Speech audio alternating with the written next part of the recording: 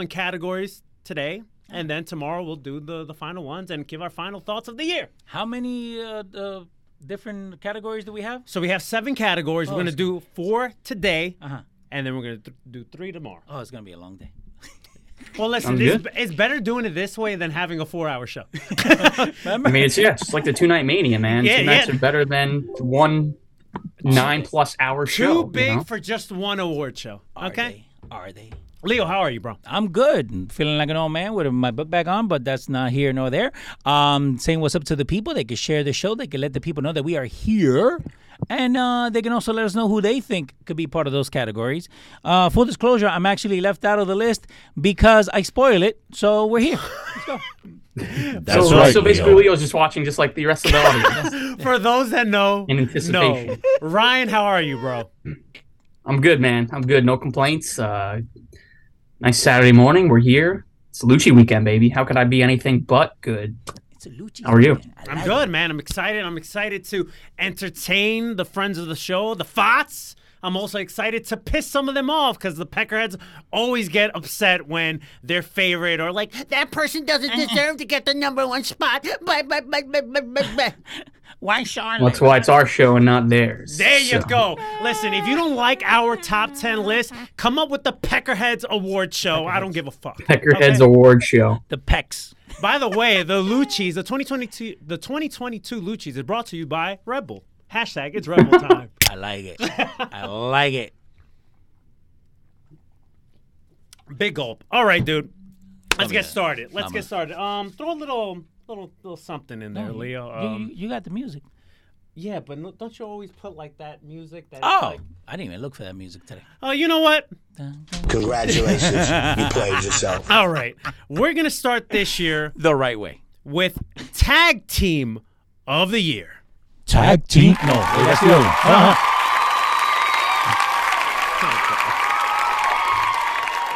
Hold on. We're ready. You ready? Ready? Tag Team of the Year.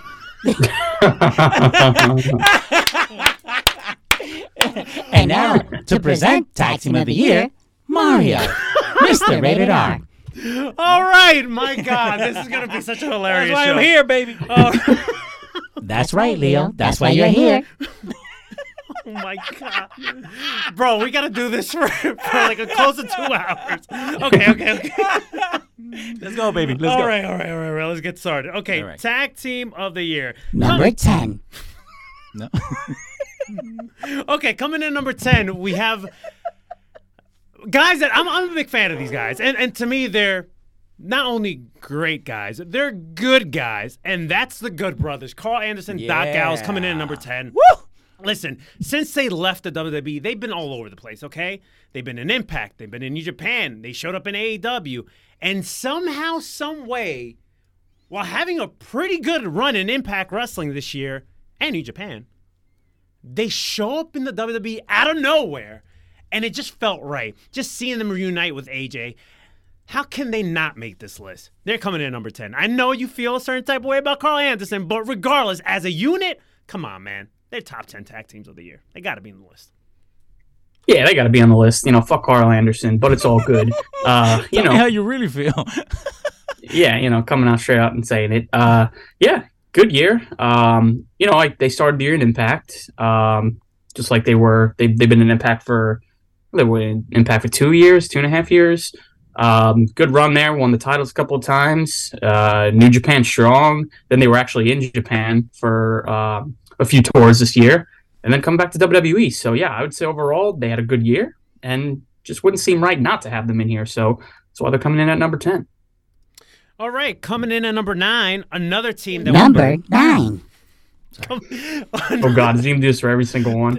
Yes, I will. I think once we wrap up with like that, like number whatever, that's when you come in with number 9, like Okay. before I say it. Okay. So I won't have to laugh every time Okay, you dale. do it. Number 9. All right. So coming in at number 9, Number another 9. another team that we've seen. sorry. Another team that we've seen all over the place. Don't give me stuff to play with, And, bro. Well, listen, we needed it. Dale. Another team that we've seen all over the place, and to me, they're a very underrated team. Since the beginning of the year, when they made when they invaded this promotion, Impact Wrestling, as a unit, as a group, they've been killing an Impact, and somehow they ended up in AEW / Ring of Honor. I don't know what's the situation there. And that's the Kingdom. Also, they captured the Impact tag titles over there. They've done great stuff in Impact Wrestling. Matt Taven, Mike Bennett, they're coming in at number 9. Yeah, I've always been a fan of Mike Bennett and Matt Taven. Together as a unit, they're really good. They get the short end of the stick sometimes. I feel like, they're not at the top of everybody's tag list, even in the top 10 normally. But they're coming in at number 9 here because, they're I feel like they're really talented and they deserve a lot more. They deserve better. Let's see what they do in AEW / Ring of Honor from here on out. That was a good signing, I think. And I think they're wrestling today, actually, on the pay-per-view or on the pre-show, whatever, against Top Flight. So that'll be really good. I think they had a good year in Impact, and kind of just after Ring of Honor, quote unquote, died at the end of last year, their futures were like up in the air. So overall, I think they had a pretty good year for the most part. Yeah, especially the stuff with like Honor No More, which I think was like a very underrated like group, a stable this year in Impact Wrestling. I thought the stuff they did with Eddie Edwards and Vincent and Maria Kanellis, all the stuff they did in Impact was just great. So, they're coming in at number 9. Number 8. The next tag team we're going to talk about is a team that's been killing it over 10 years. And now we're in 2022. Not only are they still they haven't missed a beat, but they're also the current New Japan Strong tag champions. And that's the Motor City Machine Guns. Chris Sabin, Alex Shelley. Not only are they a great team, but also as single stars, they put out amazing work. So they're overkilling in Impact. They're killing it also in New Japan. They popped up in All Out for no apparent reason, but still, great team. I didn't even know they were the New Japan Strong Tag Champs. There you go. You learn something new every day. Yeah, I mean, these two guys are legends. The fact that they're still going at such a high level in 2022 is absolutely insane. Their cup of coffee in AEW this year was just random and out of nowhere, like you said, and we got no follow-up after that. It was just like the most random match you could ever imagine. But yeah, I mean, obviously still killing it in Impact. And then, like you said, in New Japan Strong, I'd love to see them go over to actual New Japan in Japan and wrestle over there for the IWGP tag titles. That'd be pretty cool. So yeah, man, it's pretty crazy that they're still going, like I said, at such a high level. But yeah, coming in at number 8.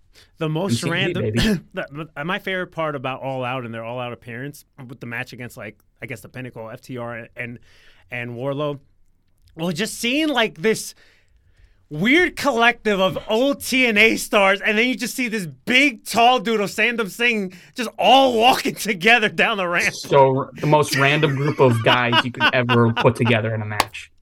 That looked like they put their hands in a little bag and then just pulled out random names. They're like, who can we bring in? That was the start of TNA AEW. That was the start. Dios yep. Man. Blame the Motor City Machine Guns. All right. The person forgot what number that was. That was 7. Oh, number 6. No. Oh. We're now at number 7. Number 7. Oh, Tag Team of the Year. It's going to be a long fucking day. Dale. Congratulations. You played yourself. All right, coming in at number 7. Who? Both talented performers as single stars. And I don't think, not saying that we should be surprised that ended up having great chemistry, but I think what's more surprising is how much of a great year they had as a tag team. And I guess they're still a tag team now. They were former AEW tag champs, and that's Swerve in Our Glory. Keith Lee, Shane Strickland. I'm a big fan of Shane Strickland, big fan of Keith Lee. But as a unit, it's just like, wow. Of course they'll be great as a tag team. But just the run they had in AEW, just to me, came out of nowhere. Yeah, I mean, it did. Yeah, I mean, I don't think anybody really pictured these two being a legit unit together. But they ended up winning the tag titles in, July off the Young Bucks. Yep. And they've had quite the run with those belts. Of course, they ran into the Acclaimed, who were super over. And it was basically just wrong place at the wrong time for Keith and Swerve. But, man, together, they had amazing chemistry. Yeah, I mean, after what happened at the pay-per-view where Swerve slapped Keith Lee, I don't think we've really got a follow-up on that, but so I guess they're still a unit for the most part. They have a match today at Ring of Honor's Final Battle, so they're still going as a tag team, and yeah, they absolutely deserve to be on this list.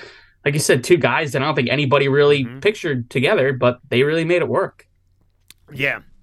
I'm a big fan in of my both opinion, guys. we'll get to this obviously, tomorrow, but they had so many great matches this year Absolutely. against the Acclaimed that, were just off the charts. Also, those triple threat tag matches too. The one at what is it? Double or Nothing, and then we had like I think 2 other triple threat matches at Dynamites this past year. So like they put on some great matches as a unit, man. With other great, they won the titles in a triple threat match, right? With great established tag teams at that. A fresh new tag team putting on phenomenal matches with established tag teams. Yeah, dude, it was unbelievable for these 2 guys to come in this year and have the year that they had as a tag team. I mean, it's great.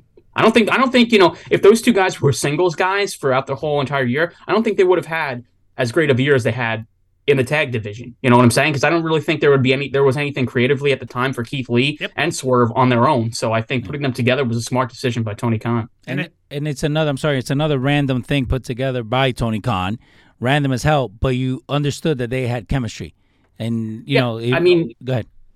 I was just like, that sometimes these 2 random guys, when they're thrown in together, I don't always love that singles guys throwing it together, but sometimes, you strike gold with 2 guys. I mean, look what happened with Sheamus and Cesaro. I mean, they became one of the best tag teams the company has seen. So, I mean, sometimes it just works. You throw 2 guys together randomly and they click, and that was the case here.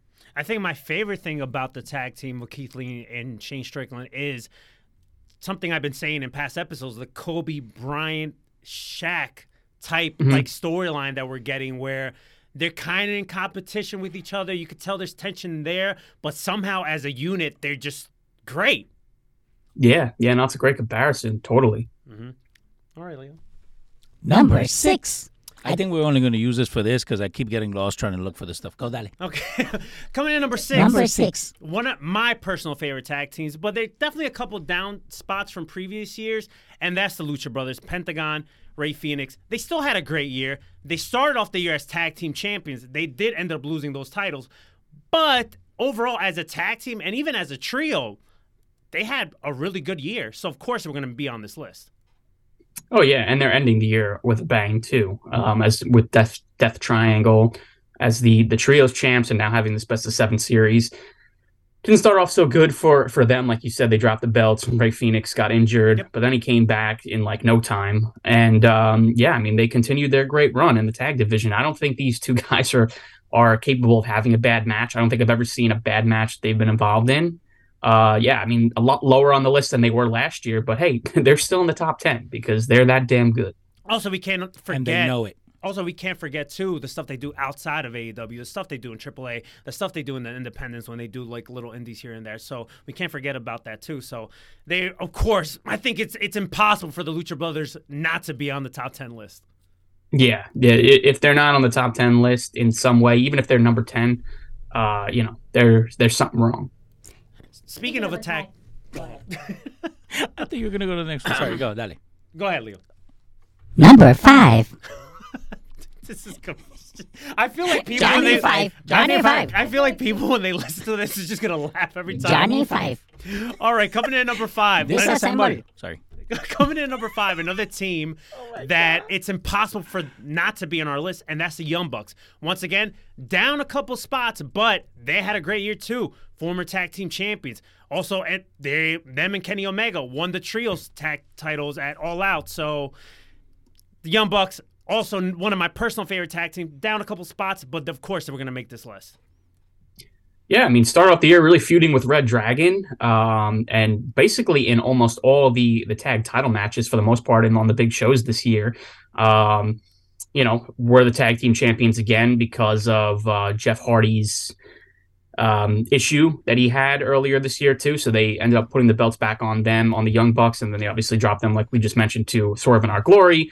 And then ended up winning the trios titles. And then, we all know what happened with Brawl Out. But now they're back. They're having in a crazy best of 7 series, ending the year with a bang, and probably going to end up winning the trios titles. So, Young Bucks, they're just like the Lucha Bros. They're always going to be on this list.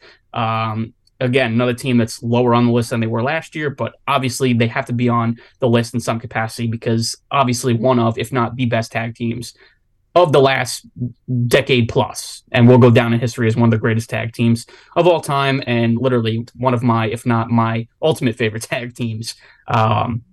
going right now. So yeah, Young Bucks have to be on here, no doubt. Two things I want to just mention about the Young Bucks.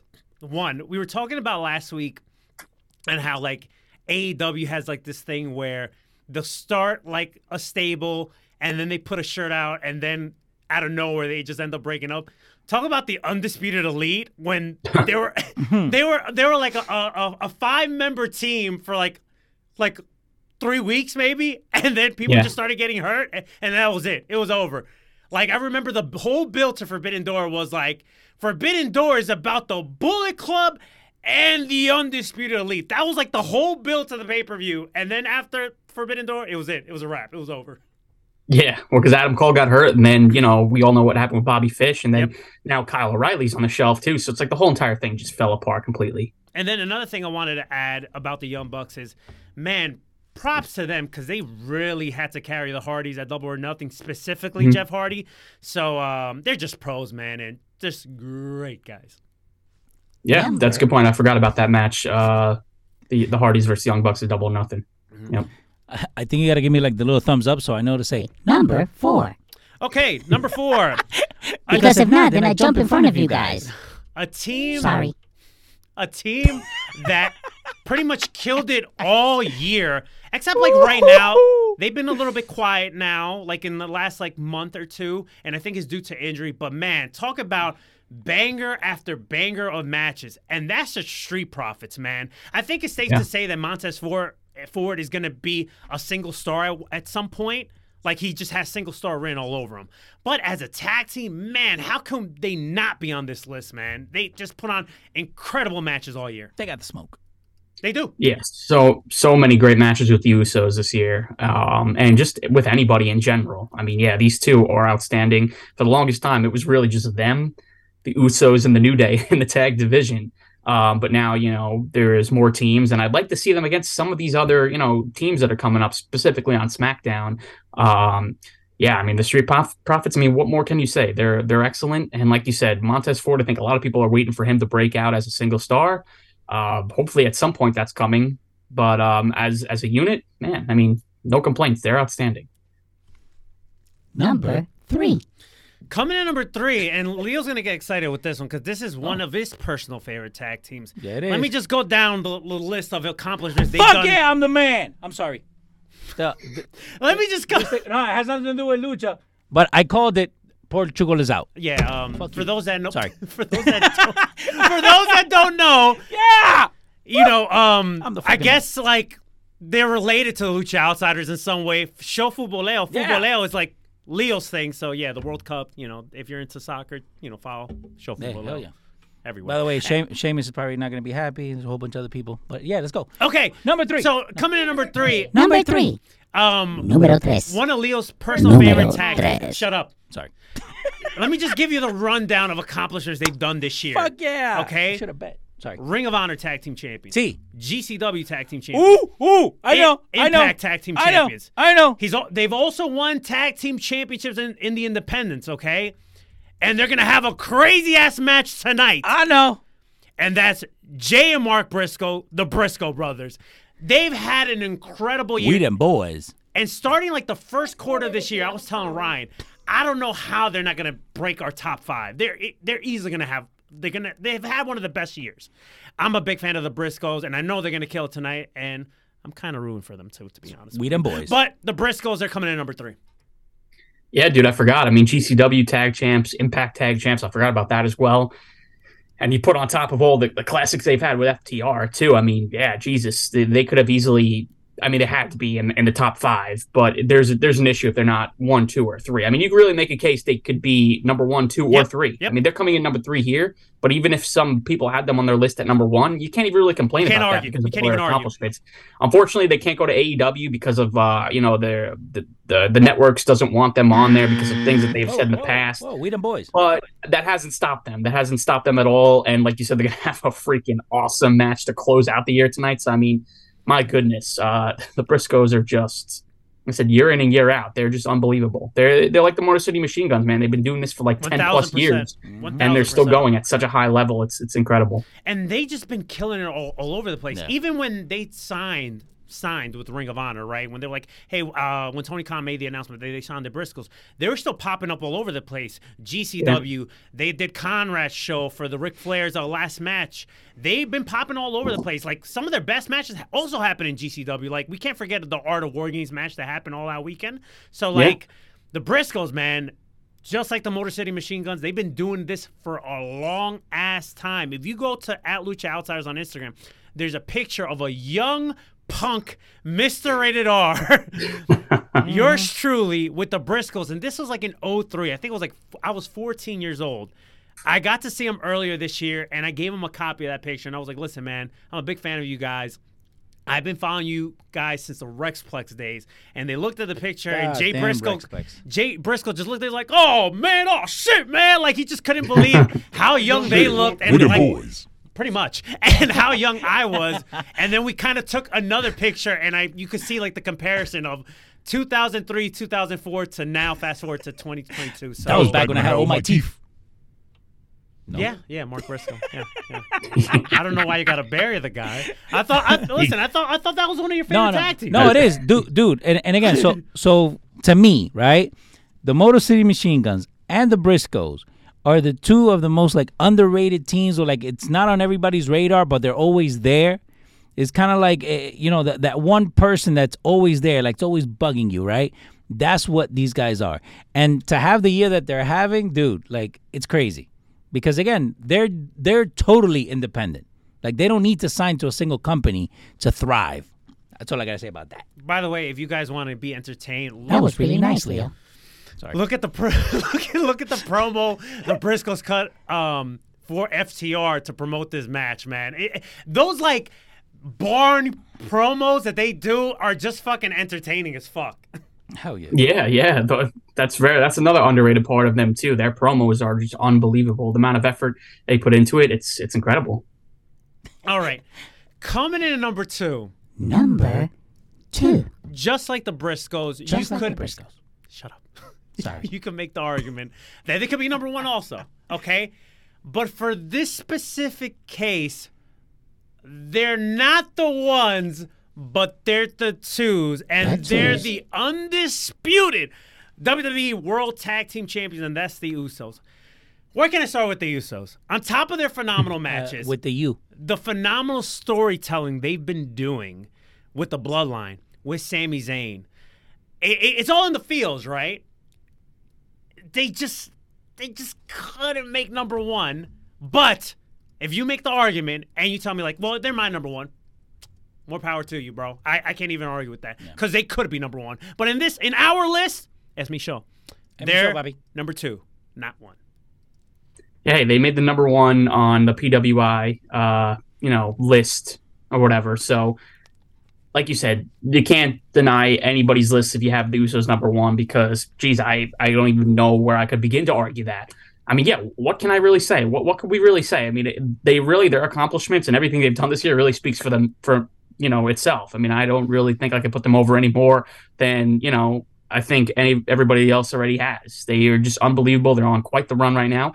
Let me tell you, I know looks like they're trying to create some sort of tag division on SmackDown, but I mean, there's nobody in the company right now that should be holding these titles other than them. So you know what? If they hold it for another year plus, I don't even care. Like that's how good they are, and that's how deserving they are to be the champs right now. I mean, it's incredible. I don't know what else to say.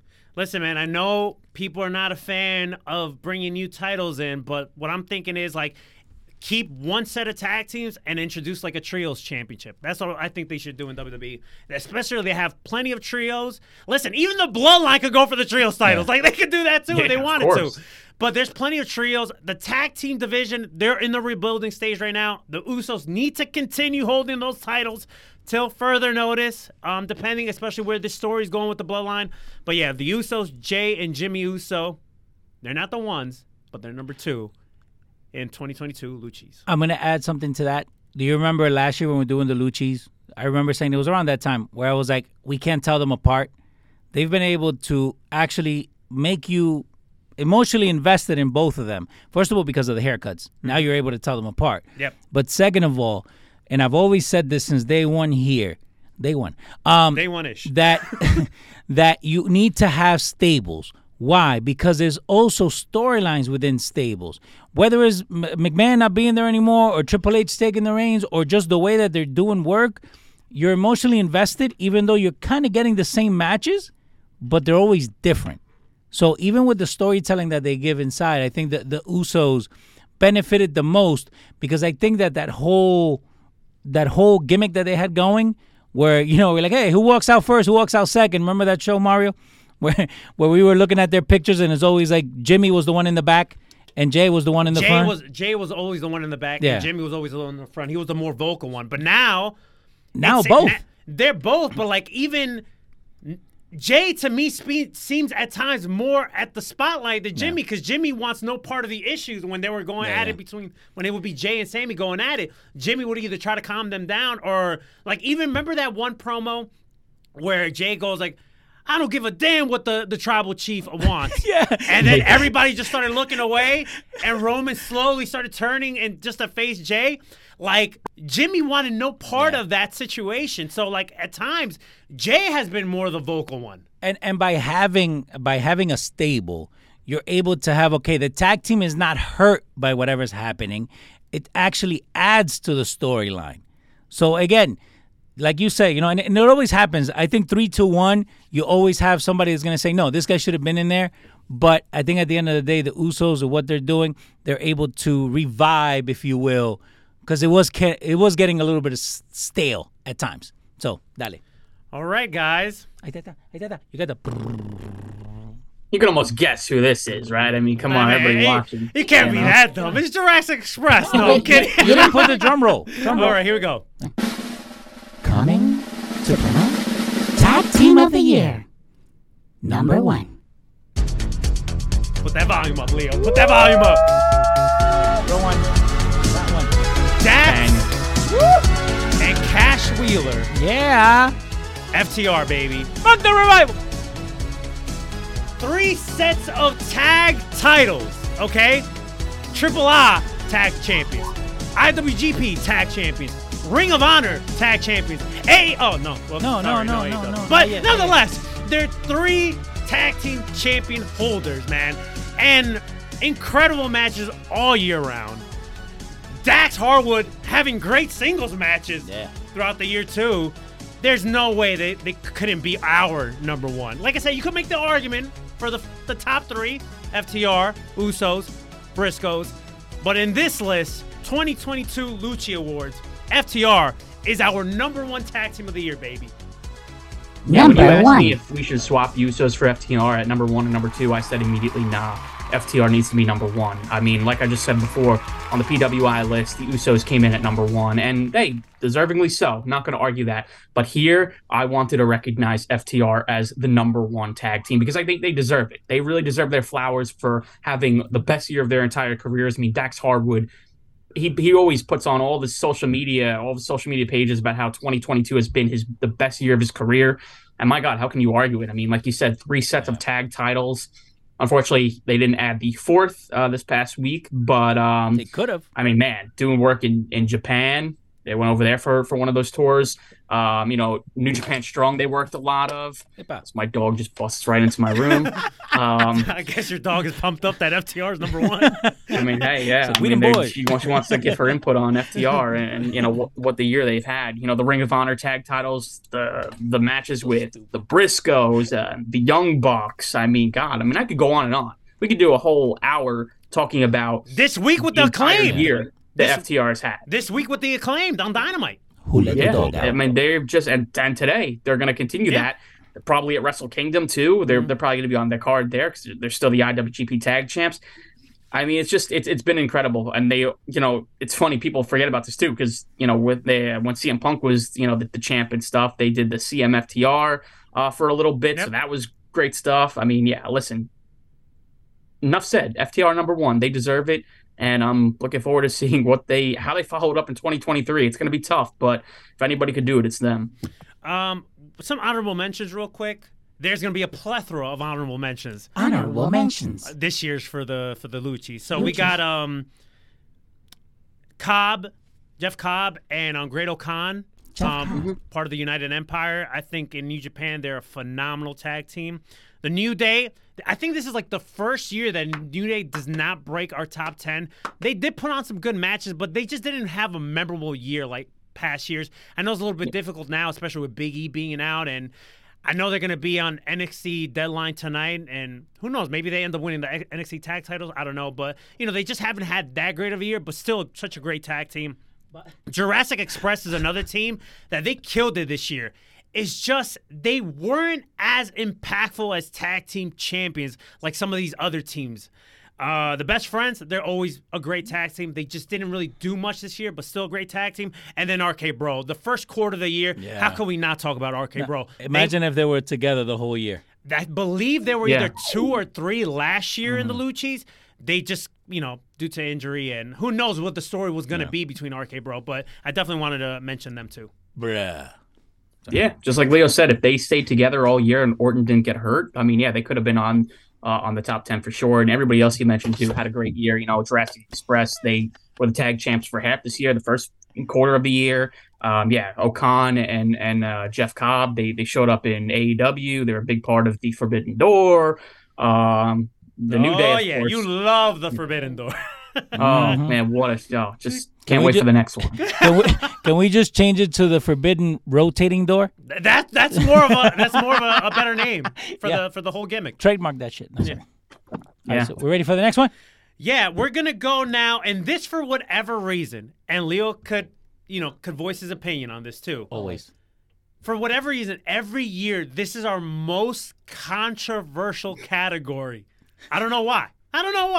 But I do like pissing people off, so why not? We're going with it's our favorite. Breakout Star of the Year.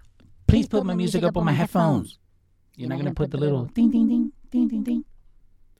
That's you, bro. No, but you have it over there. No, I don't. Okay. Breakout Star of the Year. Congratulations, you played yourself. Number 10. Coming in at number 10. Coming in at number 10. A guy that I was talking about last year, and I believe he could have been an honorable mention last year when we were talking about Breakout Stars of the Year, because that's when he just started having some he was putting on some great matches and great work. And when he was in the WWE, he was kind of forgotten. Wink, wink. See what I did there? But in Impact, man, this guy's been having great matches with Sami Callihan, Moose, Jay White, Chris Sabin, and that's Steve Macklin. Steve Macklin. He just married Deonna Purrazzo. He seems like a great guy. But I think eating steak tonight. He's had a great year this year, and I don't see how we couldn't mention him because he's been just putting on that work in Impact Wrestling. And who knows where the future might hold for him in 2023. But this year, I definitely wanted to recognize him. So he's coming in at number 10. Yeah, that's one of the good things about Impact Wrestling is guys like this who probably would have never gotten a chance to showcase what they could do, especially as a singles. He would never be able to do this in AEW, definitely not in WWE. So that's one of the good things that Impact does is they bring in guys like this and they showcase them. And sometimes people like this surprise you, and he's definitely one of them. Listen, it's no secret I don't watch much Impact Wrestling, but I obviously am not too far out of the loop, and I do keep up with what goes on social media, or through, social media. And yeah, I mean, one of those matches that stands out was that match against Sami Callihan that I saw some clips of. I mean, freaking gruesome and just crazy, absolutely nuts. I know he did a lot of work in the X Division as well. Yep. Did he compete in a Monsters Ball match too, or something like that, or no? Yeah, I believe it was Sammy, Steve Macklin, and Moose.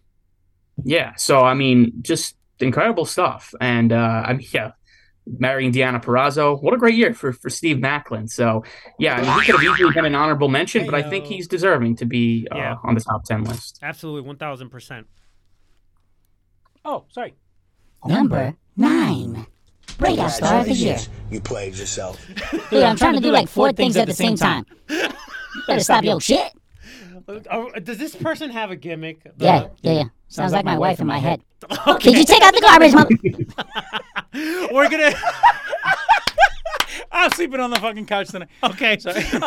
We're still going to stay in the Impact realm. Yeah. And this is another guy that not only has he been killing it in Impact, and he's a former X Division champion, but he's also been killing it in Indies. He's been killing it in GCW. I'm actually going to see him in GCW New Year's Day. That'll be the first show of the year, so look at that. And that's Mike Bailey. Big fan of the Speedball. He could have matches with heavyweights, and he could also have matches with like cruiserweights, junior weights. Big fan of the guy. I think the best is still yet to come when it comes to Mike Bailey, and that's crazy, especially with what we've seen so far from him. But whether that's an Impact or he shows up somewhere else, he'll be fine because he's just a phenomenal performer. Oh, no, I put the wrong guy. Sorry. Yeah, I haven't seen as much of him as I probably should have, but every single time somebody talks about like a great match to check out, he's usually always involved in that. You know, I see a lot of clips on social media having great matches with pretty much anybody you put him up against. And again, somebody in Impact who has really made an impact, pun intended. So yeah, good for him for getting the opportunity to finally shine on television for whoever gets the freaking channel that Impact airs on. But yeah, good for Speedball. Always got to bury them in some capacity. Come on.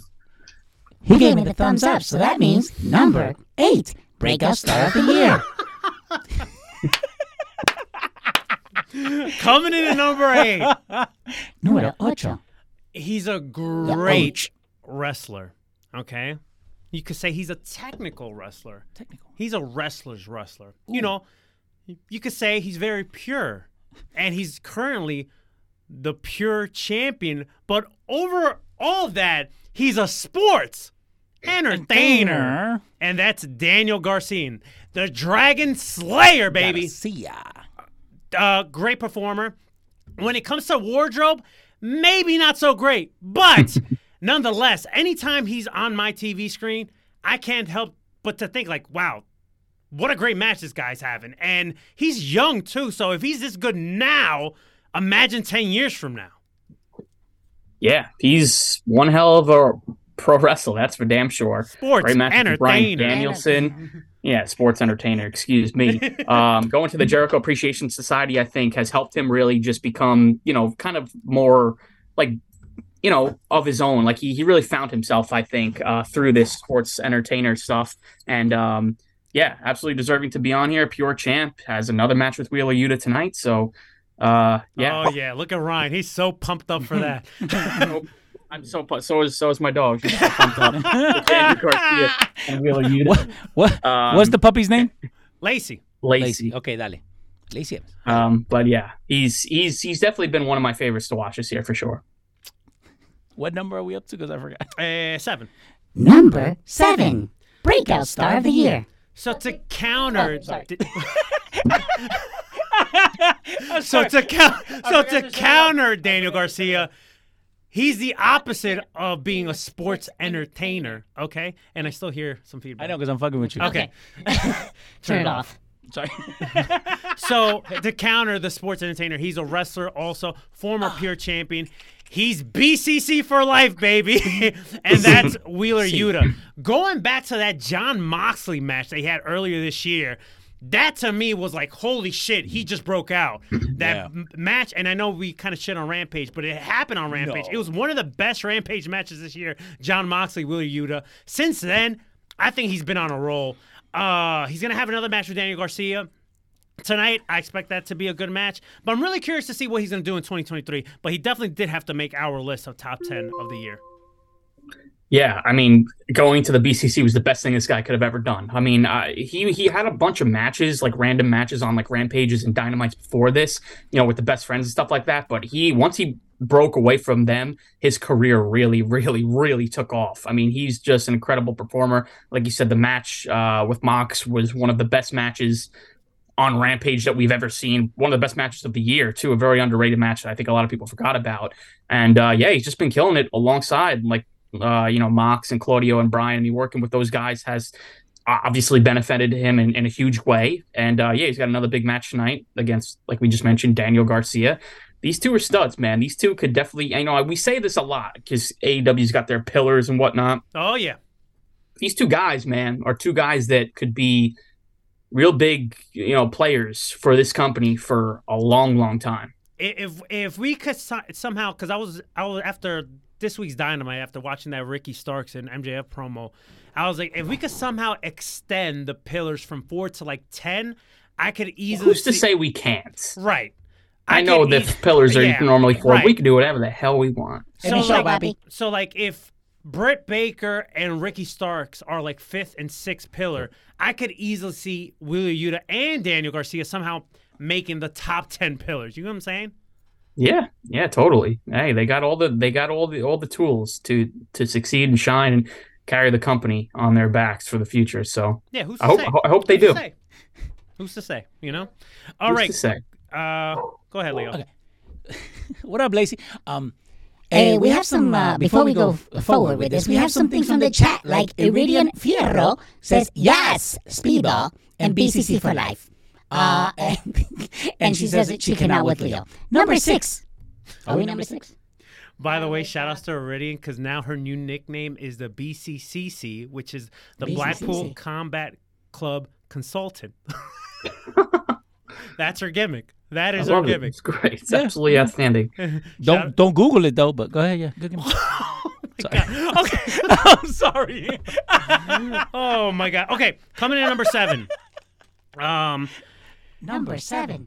Another individual that's been having a great year and a plethora of momentum. Okay, I think the second she started getting spotlighted and just putting on these great matches, people were like, we want her. Screw everyone else in this division. We want her. We want her as champion. And guess what? She is the current AEW Women's Champion, and that's Jamie Hayter.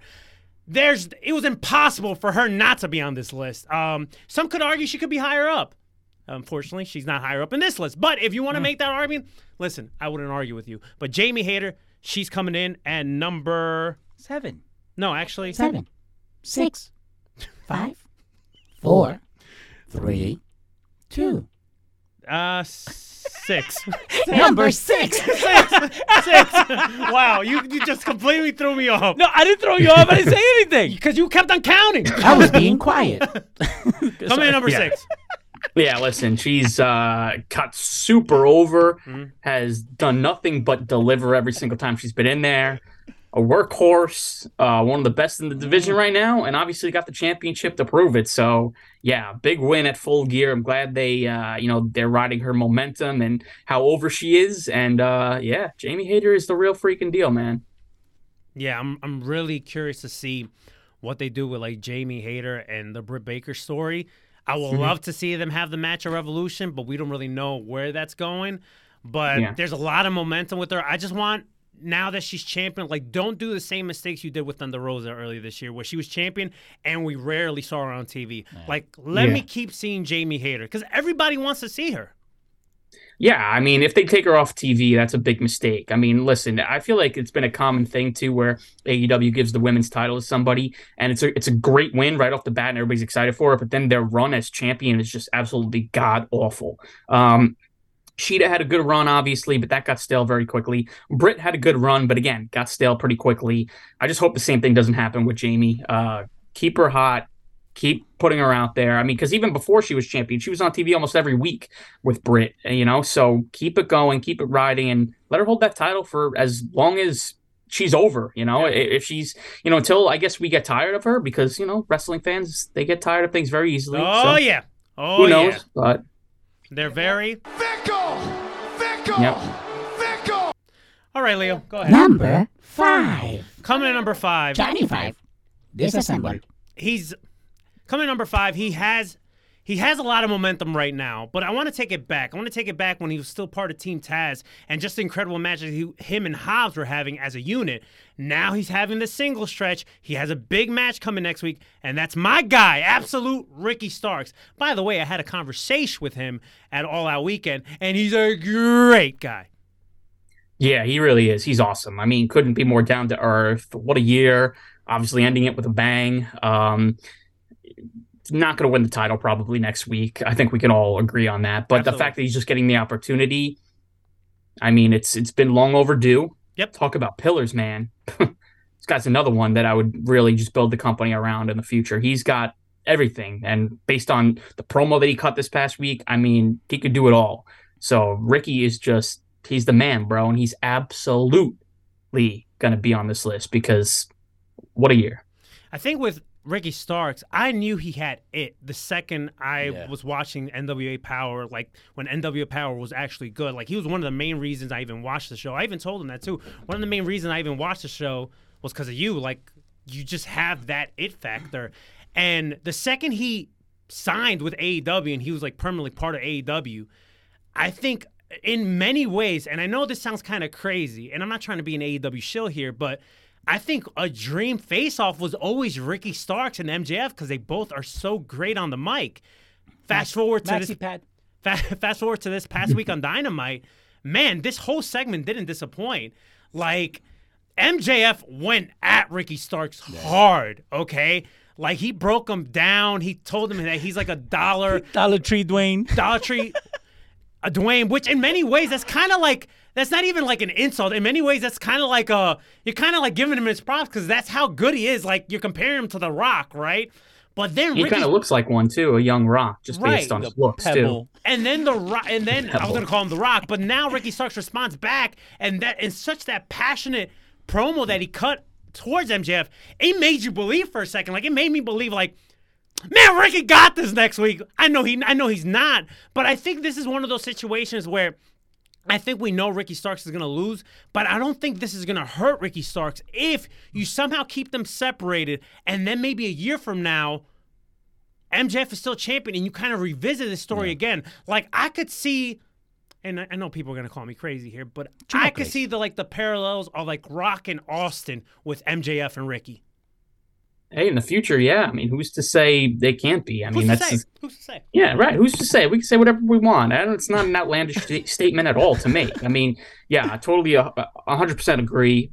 Just, it doesn't even matter. Like, this match next week, I mean, I guess you could say it's his coming out party, even though I feel like he's already had that. But yeah, I mean, just the fact that he's being featured on television in a big main event spot for the top prize in the company just says a lot about, what they think of Ricky Starks, and rightfully so. So yeah, I mean, they just got to keep the momentum going after this loss. Listen, I feel like a lot of people overreact when they're like, oh, this guy's going to lose, it's going to hurt him. Listen, to hurt him, I mean, this is pro wrestling, bro. Like, somebody can lose like 5 straight matches and then rattle off the next 10 and they could be fine. You could forget that they even lost the previous 5. You know what I'm saying? Right. So he's just going to be fine. He's a top star, and I just, future TNT champ, why not, man? He should be holding some gold in some capacity, so give me it. I do think at some point I could see him as a world champion. I could see him holding that title at some point. Oh, yeah, as a world champ for sure. Yeah. But I think, in the meantime, while he's not going to be world champion, why not make him TNT champ, Remember one thing, too.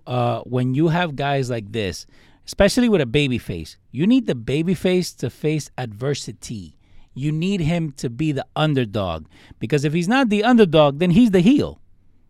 Is the chase at the end of the day. And going back to Mario's point with Pebble, he was the one that stood out in that whole NWA. He was the only one that looked like the future, right? When NWA was looking like the past. Yep. That's why I remember us having this conversation where we said he wasn't going to last long there. Time went by, and then the guy is no longer there, and then we see who the actual star was of that whole thing. Now they have Tyrus. Oh, we'll talk about NWA later, but all right. Oh, can't wait. What number? 4. Number 4. So in this case, we could either take it down under or we could go to Japan. And what I mean by that, we're going to talk about Mark Davis and Kyle Fletcher. For those who don't know who they are, I have no idea who they are. That's the Aussie Open, United Empire, baby.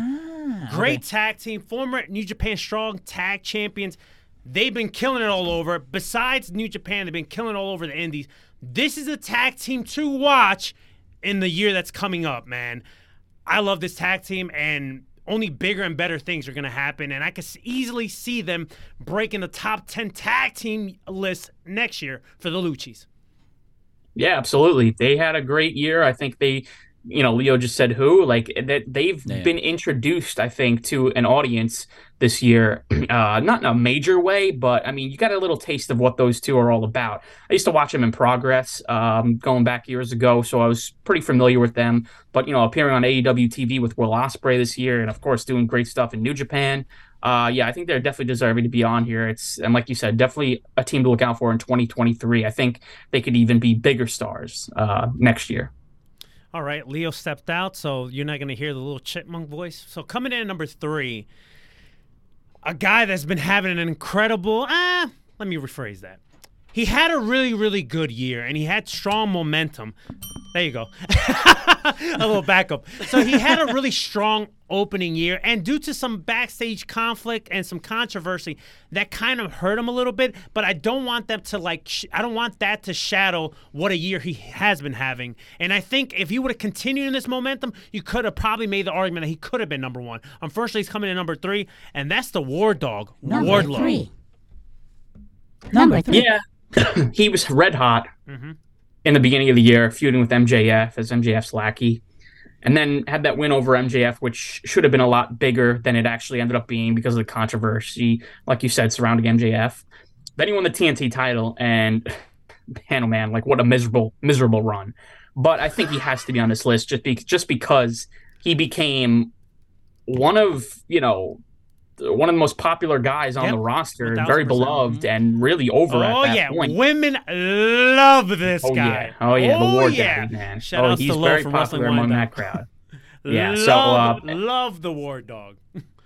He's coming after Samoa Joe. So, I mean, listen, I hope he has another great year next year. Again, another guy who I could see the company building around, and another guy who could really carry the company on his back and become world champion in the future too. So, listen, some could say he might be another pillar. Who's to say? Right? Yeah, there you go. Pillar number 11. Yeah, who's to say? He could be a pillar. What are we building? A tower here? 87 pillars. Well, I mean, they do have 275 people employed, so. Exactly. So, Why not? That's not? only the top 25 third. pillars to match up with the 150, probably 160 now since the last time we talked about it. AR Fox, baby. Sorry. Yeah, he didn't. Yeah, well, I'm not going to spoil it. But. Number.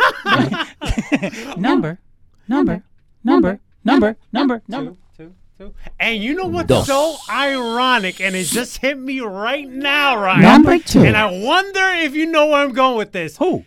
Number 2 Dose. kind of looks like a scissor, which means everyone loves the Acclaim, and they are number 2 when it comes to breakout star of the year.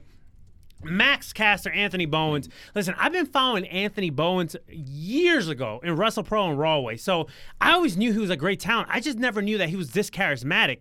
And Max Caster and him together as a unit, like, man, this year alone, like, you kind of saw potential when they first formed the tag team when we were having the dark days during COVID, the pandemic or whatever. Like, you could see kind of there was chemistry there, but they were still trying to work out kinks and trying to figure things out, right? This year, even as heels, when they started the year as heels, they're grabbing the attention from the audience. People were excited to hear Matt Caster's raps and freestyles.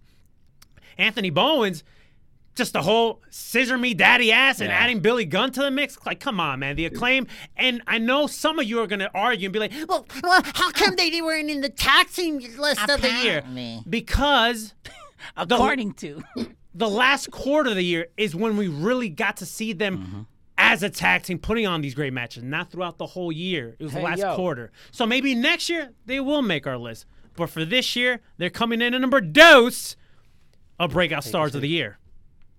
Yeah, I mean, talk about over, man. Holy cow, over like freaking Rover. These two guys couldn't be happy for them. Another duo that Tony Khan had a vision for, he put together. And these two guys were single stars, but introduced to the AEW audience as a tag team. And ever since, man, their rise has been absolutely incredible. Their breaking out performance at All Out this year, I mean, my goodness, people were calling for audibles, wanted them to win so freaking badly, ended up winning a Grand Slam. The scissor gimmick, my goodness, I mean, geez, I mean, who would have ever thought that would get over? Man. I don't think either of those two guys ever thought that would happen. Billy Gunn with the group too. I mean, breaking away from his sons and joining them was the best thing that to happen to those guys as well. Max Caster, a Long Island guy, you love to see it. Anthony Bones doing a lot of stuff on the New Jersey wrestling scene. My goodness, man. Everybody loves the Acclaim. They're outstanding. Can we add Billy Gunn to the Breakout Star of the Year as an honorable mention? Because Billy Gunn has been just phoning it in, doing this whole DX thing, and this has nothing to do with DX. This is something totally different. This is him. Mm-hmm. So I put him in my list as an honorable mention.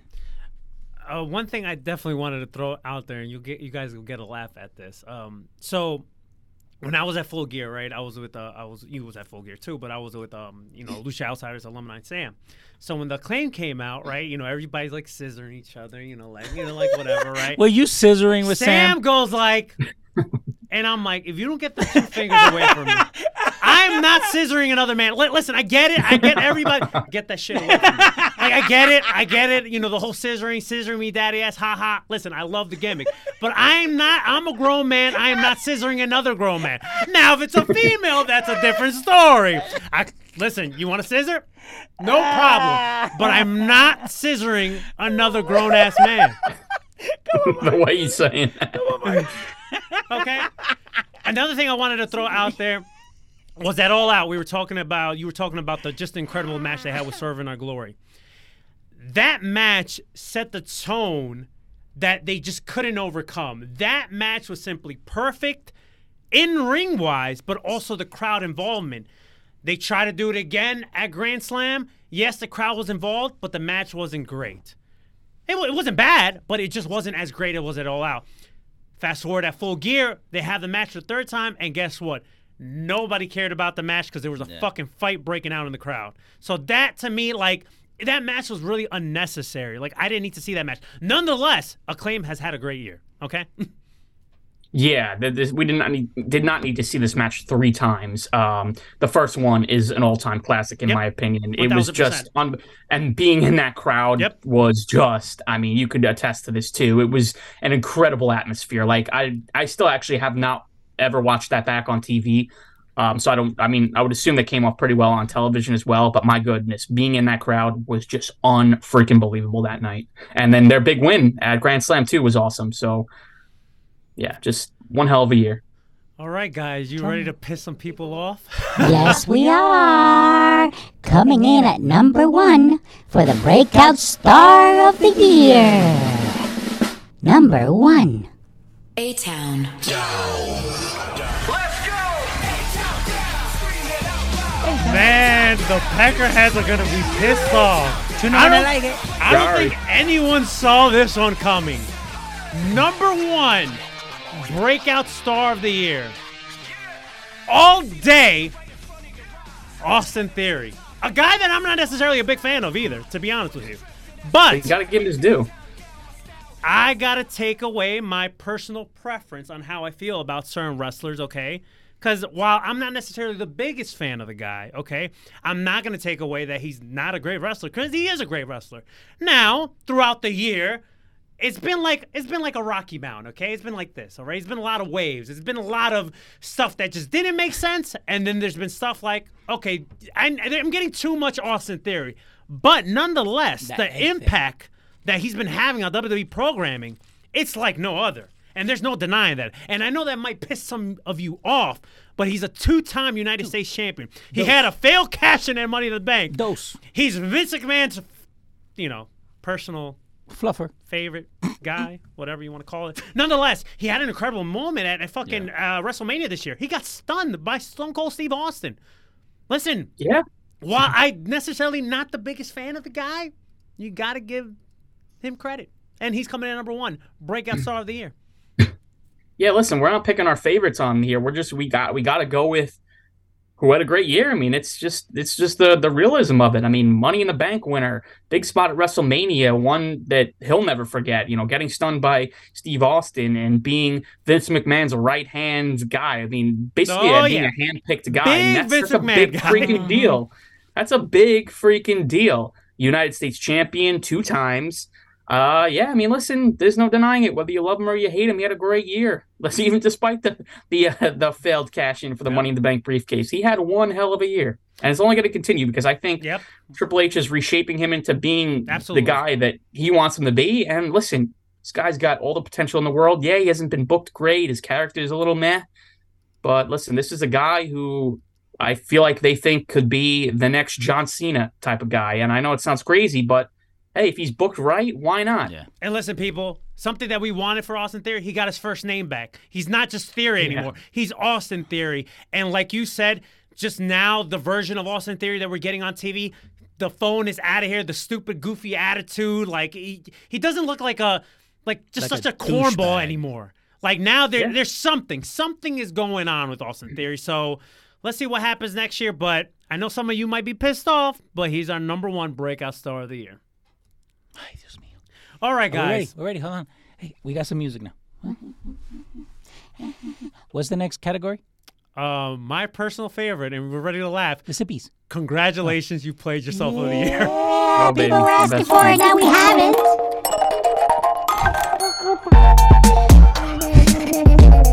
You asked for it. You got it. Here comes the Sippies. Coming in at number 10. This sounds like You asked for the music, this bro. sounds like this sounds like a PBS like children's show or It something. really does. Well, it's called Ticklish. So, coming in at number 10. Okay, wait. Pause that real quick. Pause that. Shut it off, Leo.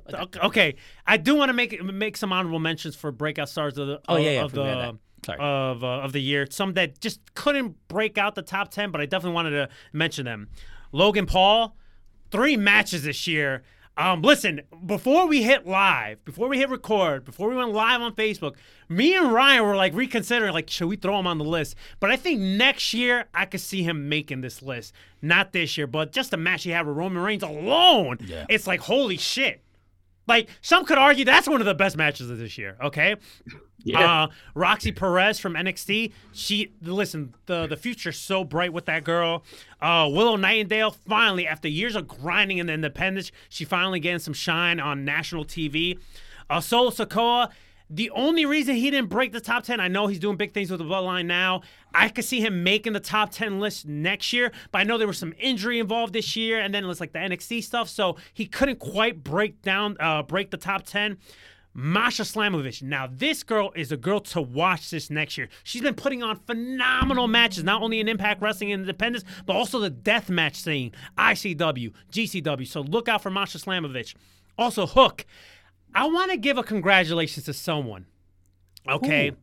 I can't think of who, but last year doing the Luchis, all right? Someone said that Hook was going to be #1 this year for Breakout Star of the Year. And I said, you're going to jinx the fucking guy. So whoever said that, you get one of these. Congratulations. You played Because you yourself. jinxed Hook. He still had a good year. And what we saw from Hook was great, but not great enough to break down the top 10. Clark Connors, we can't forget the great moment he had at Forbidden Door where nobody cared about Clark Connors being in this fatal 4-way for the All-Atlantic Championship. By the end of the match, the whole crowd in the United Center, because I was there, baby, was saying, let's go Clark. And from then on, people love them some Clark Connors.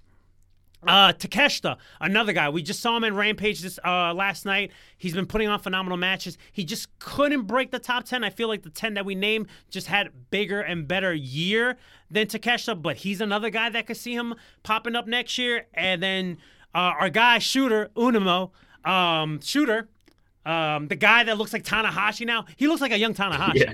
Yeah, he does. He had an incredible Tanahashi performance light. in that 6-man tag at the Forbidden Door. I believe it was him, Wheeler Yuta, and was it Eddie Kingston versus Chris Jericho, Sammy G, and Minoru Suzuki. I think that was the opening match of Forbidden Door.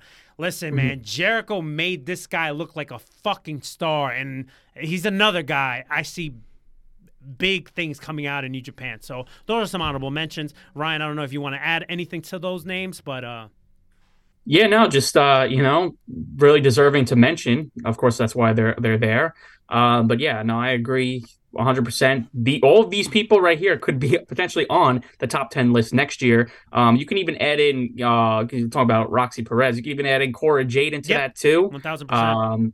Yeah, I mean Takeshita, Shota, Hook, Solo, Willow, Masha. I mean, yeah, listen, these they're fantastic and they got so much upside to them. So 2023 could be big years for them. All right. Are we ready for the sippies? Yeah, we're ready. Oh my god. Don't make me laugh. What is this? The You asked for it, and we give it to you. These are the Sippies of the Year. Congratulations. What is You this? played yourself. What is this, Little Mermaid? I don't know, dude. It says It says girasol. All right, turn it off. Sorry. All right. Coming in number 10. All right. Who? We're going to give it to GCW. Congratulations, you played yourself. And the reason we're going to give it to GCW, and some might be shocked. number 10. I'm a big GCW guy, okay? I'm starting off my year in 2023 going to a GCW show. So why in the hell will we give a congratulations to GCW? And I'm going to tell you why. Because way back earlier this year, when GCW made their debut at the Hammerstein Ballroom, the show felt like GCWWE. And the reason I say that is GCW didn't give us a show that brought them to the dance. This is GCW's biggest show they've ever done. Okay, the Hammerstein Ballroom. They broke records. And I'm not saying the show was bad. It wasn't a bad show, but it just wasn't what we're used to. Now, I know some of you are going to be like, well, what do you expect? They were in New York. They can't do death matches. GCW has evolved from just death matches. They didn't need to give us a death match show, but they should have gave us what the GCW audience is used to. We necessarily didn't need to see some of the shenanigans that we got at that Hammerstein show. I'll give you an example. 440 was that whole storyline where Ricky Shane Page, Atticus Cogar, Eddie Olney, all these guys legit carried GCW on their backs during the pandemic, okay? During these pandemic shows. That whole storyline where Ricky Shane Page was the GCW World Champion who made the title a world title, that story with Nick Gage, that's what took, in my opinion, and some people might not like this, took GCW to the next level, okay? And then obviously guys like Matt Cardona and Jon Moxley also added to that. But who set the foundation for that was 440. What do? The GCW Hammerstein show? I'm thinking Atticus Cogar is going to make a surprise appearance in the ladder match, which that was like an atrocity in itself. But no, he has a BS segment where they're having a fight with Second Gear Crew, and then Sabu shows up. You don't do that to 440. You don't do that to one of the hottest stories that wasn't GCW during the pandemic. You don't do that. So just little booking ideas and stuff like that just kind of made me sour on stuff. And then also like a lot of the not GCW originals winning their matches, like a Jeff Jarrett, like a Ruby Soho. And I like them, but I just feel like guys like Effie and like someone like Alley Catch should have won their matches. It was still a good show. I'm not going to say it was a bad show. But they get a congratulations. And they're number 10. It's nothing too serious. But I just think they did not give us a show what brought them to the dance. And hopefully they learned from that. And the next Hammerstein Ballroom show, there'll be more GCW than GCWWE. Yeah, it was a memorable show, but for all the wrong reasons. And it's really a shame because this is the show that we were both really looking forward to. There was a lot of hype around it, being on pay-per-view, selling out the Hammerstein Ballroom. I mean, it was a big deal.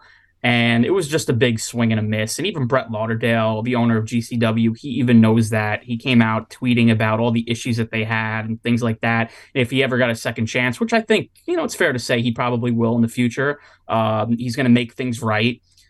So in a way, it was a good thing because it's a learning experience for them, young company debuting on pay-per-view, first time at the Hammerstein, which is obviously the most historic venue, one of the most historic venues in wrestling. But yeah, I mean, from the ladder match disaster where all these guys tried to kill themselves and do way too much to the veterans like a Ruby Soho and a Jeff Jarrett coming in and basically burying the GCW homegrown talent in Effie and Alley Catch, and then even the main event running out of time. I mean, God, that was like cut short, that tag title match, for reasons because of, I guess, the timing issues that they had. And like you said, the segment with 440 and Sabu, and I mean, really just, like you said, not a terrible show, but also not a great show. Not a show a lot of people were expecting it to be. So if they ever got a second chance, I think it'll be a whole different story. But yeah, I mean, just not the best way to open up the year for GCW. Of course, they recovered. They ended up having a good year as a company, but they started off the year not the way we all thought, not the way that they wanted to as well. So big swing and a miss on that show. All right, coming in at number 9. Yeah, Leo had to step out. Coming in at number 9, we're going to give it to Impact Wrestling. Okay, we're going to give it to Impact.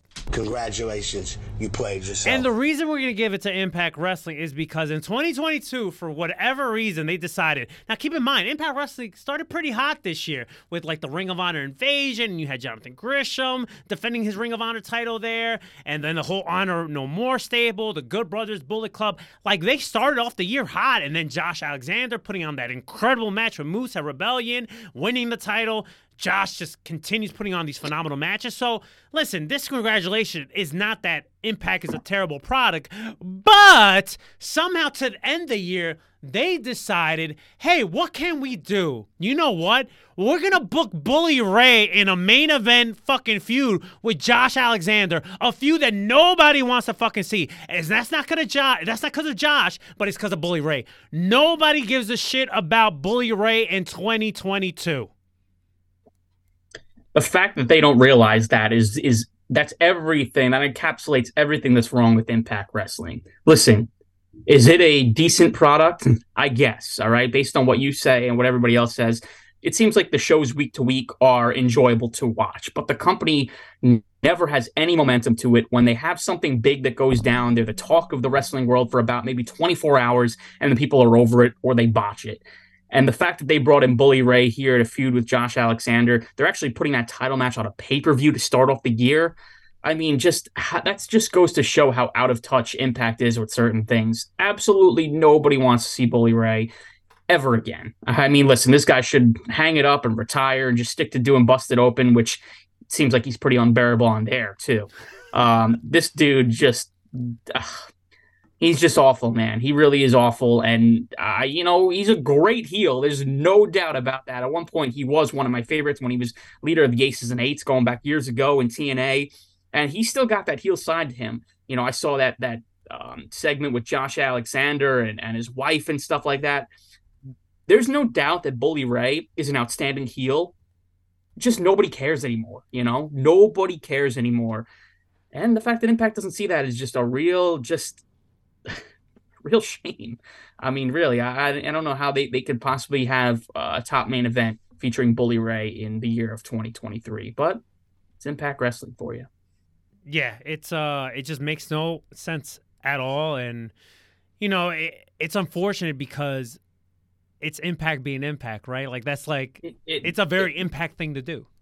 Listen, it's just not like I don't want to sit here and bury Impact all the time, but man, they make it super easy because of all the things that they do, and this is just the cherry on top of the year that they've had. So, and they're starting off the year in the same fashion. So, all right, coming in at number 8. I guess Leo. Coming in at number 8. Number 8. Okay, Leo's back. Coming in at number 8. We're gonna give it to Braun Strowman. Congratulations, you played yourself. So you would think this guy, right, since getting released from the WWE and, being on the indies and not being necessarily like the hottest commodity that he thought he was going to be because he didn't get picked up by AEW. He didn't get picked up by Impact. He didn't even do any Japan run. He was just doing indies. He was doing EC3's Control Your Narrative bullshit, but yeah, but nonetheless, some people thought that he was going to be a hot commodity. Well, guess what? That wasn't it. So somehow he gets re-signed by the WWE. And at the time, I was like, okay, I get it. He was once one of the hottest fucking stars on the WWE roster at one point. So they bring him back. So you would think he would be a little bit more humbled. And guess what? He wasn't. Because after Crown Jewel, he decided to tweet out this. Holy hell, Giant Omos. Can you believe we got a 47-star and reminded the people that no one cares about all these floppy floppers? Giants and monsters. Flippy flapper bag groceries. Hashtag airport test. Hashtag size is the price. Hashtag soul is the goal. That's a really good. Sounds just That like was really good. That was deserve an A-star, A-plus performance. Congratulations, you played yourself. Well, guess what? He ended up losing to the World Cup to Ricochet, and yeah. So, I don't know if that's a receipt. I don't know if that's punishment, but regardless, Braun Strowman, you are talented for what you do. But at the same time, let's humble yourself, all right? Because if you was to get released again, guess what? Nobody would give a shit. you can control your narrative. Exactly. Yeah, listen, wrestling's a buffet, man. There's so many different styles. There's what Braun Strowman does. There's the flippy shit that he hates. There's the technical side of things. There's so many different things, and that's what it is. It's a buffet. It's a different flavor of ice cream. That's why wrestling piques the interest of so many different people, because people prefer different things, and that's what's great about it. You know, not every guy is the same. They do different things. The fact that Braun Strowman can't just appreciate the heavyweight style and he has to shit on everything that's not that just goes to show what type of guy he is, man. And the fact that he didn't learn his lesson from the first time where he buried the indies around the pandemic, the fact that being released and having to do the indies didn't open his eyes, to all the different styles and things like that, just goes to show that this dude just, he really just, he's in the position that he's in. He's lucky he is, but he just doesn't get it. And the fact that he basically buried half of his own locker room to the point where Mustafa Ali and even Ricochet himself were tweeting back at Braun Strowman. I mean, how Chris awkward Jericho is that? tweeted, I used to bag groceries. Yeah, I mean, listen, this dude just is clueless, man. He don't have a freaking clue. And like you said, he's talented. There's no doubt about it. But I just have no respect for this guy. I'm not a fan of his. And he's, like I said, he's just a big moron. That's all he is. Have you guys seen the video? Head juiced up moron. All muscles, no brain cells. Have you guys ever seen the video where he's at a weightlifting competition and there's a guy? It's kind of it's a joke, right? He basically goes around asking, "Yo, how much do you weigh? Like, how tall are you?" And then when they tell him, he actually measures them and gets them to like get on a scale. And Braun was like, "No, you can't record me. You can't record me. I'm not going to do this. I'm not going to do this." Someone That's a tweeted fucking that asshole. to respond to him. Like, I forget what wrestler said something about the whole. Yeah. Like, can't think of- go yeah. weigh yourself now. Or some shit like that. Yeah, some shit like that. Yeah, I do Fuck remember that guy, dude. All right. Coming in at number 7. Number 7. Number There 7. you go. We're gonna give it to Ric Flair, okay? And there's different layers to this one. Congratulations, Okay. you played yourself. We're gonna the first one we're gonna take it back to okay, Leo. The first one we're gonna take it back to WrestleMania, and I quote: he decided to tweet this out. He tweeted out that Charlotte Flair and Ronda Rousey was the greatest women's match he's ever watched. It wasn't even the greatest match on the whole fucking card. What's wrong with this guy? It wasn't even the greatest match in that slot. Like, Hey, listen, you can have his opinion, man, but I mean, I've seen a lot better Charlotte matches. Okay, I mean, that was probably the worst match on both nights. yeah, it was. You know what? I'm gonna take it. It was a match. I'm gonna take it a step further. Okay, that was the worst match that whole weekend. I ain't arguing it. It was. I can't argue it. It was awful. So fucking bad. And here's a second layer to the congratulations for Ric Flair. His last match pay-per-view. Okay? Not the pay-per-view as a whole, but the match he had with him and Andrade versus Jay Lethal and Jeff Jarrett. When I tell you, Jeff Jarrett, Jay Lethal, and Andrade had to legit carry this man. He was already gassed when he was doing his entrance alone. Mm-hmm. And I know some of you are going to be like, well, what do you expect? He's a 77-year-old man doing his last match. What do you think? Then don't be out Then there. don't be out there. Thank you. I get that. That's what he wanted to do. But you also got to face criticism. And he didn't look good. He did not look good. And I know the Ric Flair fans that love everything he fucking does. The guy looked washed. And the irony thing about that was Taker was in the audience, and even Taker was concerned about him. And this is coming from a guy that Taker should have retired like 5-10 years ago too, prior. Do we even believe this was his last match? That's another thing. Well, you know what? I don't give a shit. I mean, oh, yeah, of course. I don't give a shit either. I wasn't, I had no interest in this. This was a complete money grab, in my opinion. What a just a freaking absolute flop, a giant shit show. Ric Flair at like 78 years old, having one last match. I mean, my goodness, like, I'm not even convinced it was his last match either. But yeah, I mean, come on. Did anybody expect anything different, Well, when asked why he unretired, he said, because I got divorced. So if he's going to keep doing that, then it's never going to be his last match. That man will die in the ring. Yep. Mamma mia! Okay, coming to number 6. Number 6. It's so funny because we were talking about breakout stars of the year with Austin Theory. Now, coming to number 6 is Austin Theory's cash-in. Ay, Dios mío. Listen, man. Congratulations, you played yourself. I know from what we're getting now, right? This version of Austin Theory, some people are like, "Oh, well, you know what? If that's the reason why we had the failed cash-in to get this version of Austin Theory, that's okay. But you know what? We could have still gotten this version of Austin Theory without him cashing the briefcase on the United States Championship. That's never fucking happened before." And some of these WWE blowtorches are trying to defend that and say, well, he could cash in on any title. If that was the case, how come we never seen it before? It's a world title. Stop making excuses for poor booking. Yeah, this was bad. This was real bad. And then nonetheless, it was like an open challenge, I believe, too, where he cashed this in. So he could have like just challenged for the title without having to cash in the briefcase logically. But, I mean, yeah, what a big swing and a miss. Listen, he should have never won the briefcase in the first place. I think we could all agree with that.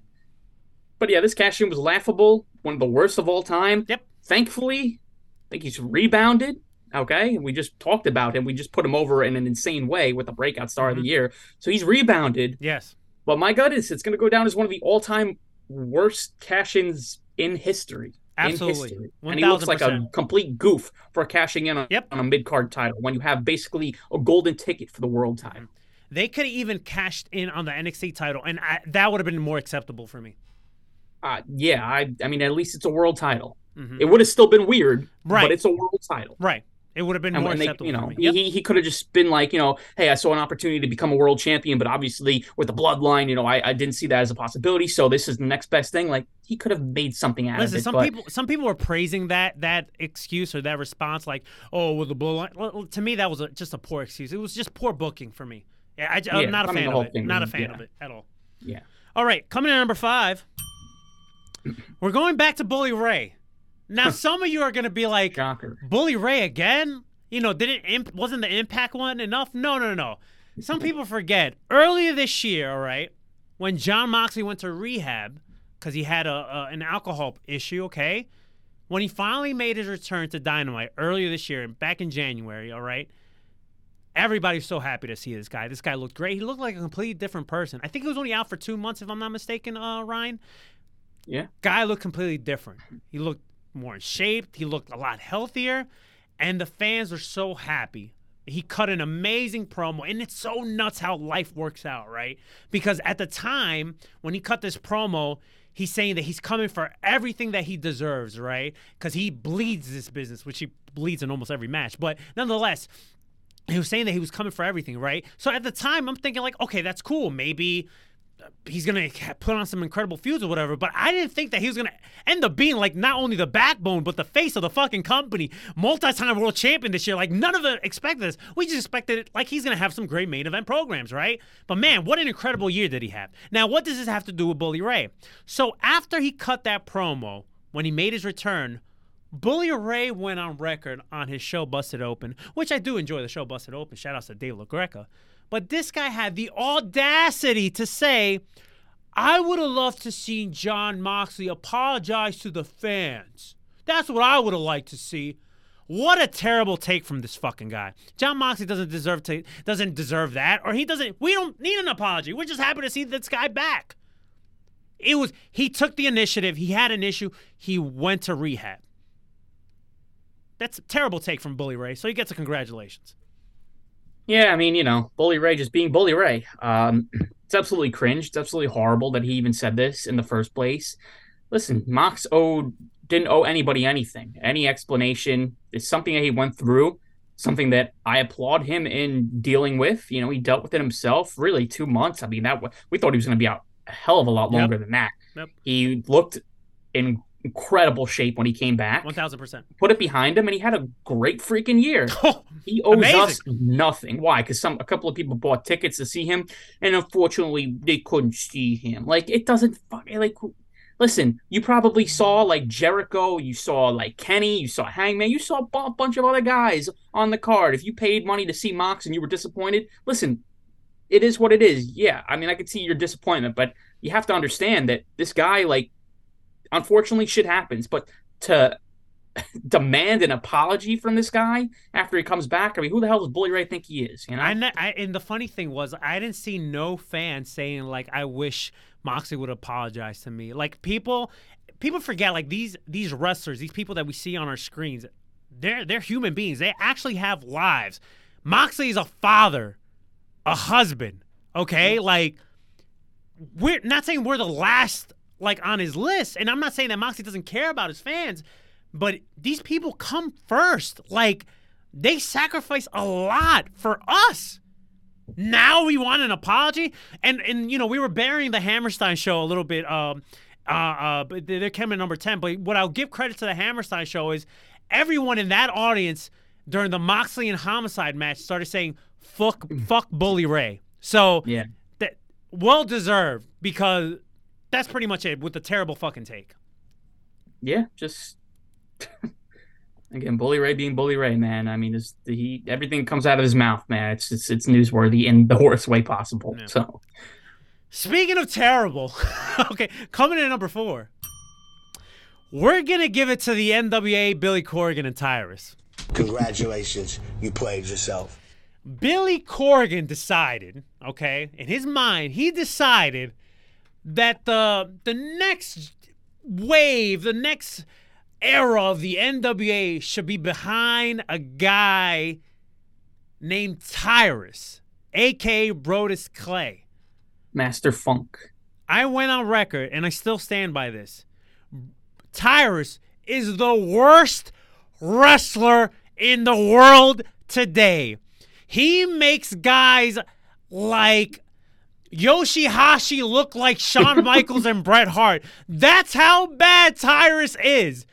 You decide, after you just lost Nick Aldis, the face of the company, the guy that made NWA something, that made NWA matter again, which didn't last long, but still, he gave credibility to the NWA. You thought it was the right idea to give up Nick Aldis for Tyrus. This direction that Billy Corgan has with the NWA NWA is like, nobody gives a shit about the promotion. At one point, people did care about the NWA. I was one of them.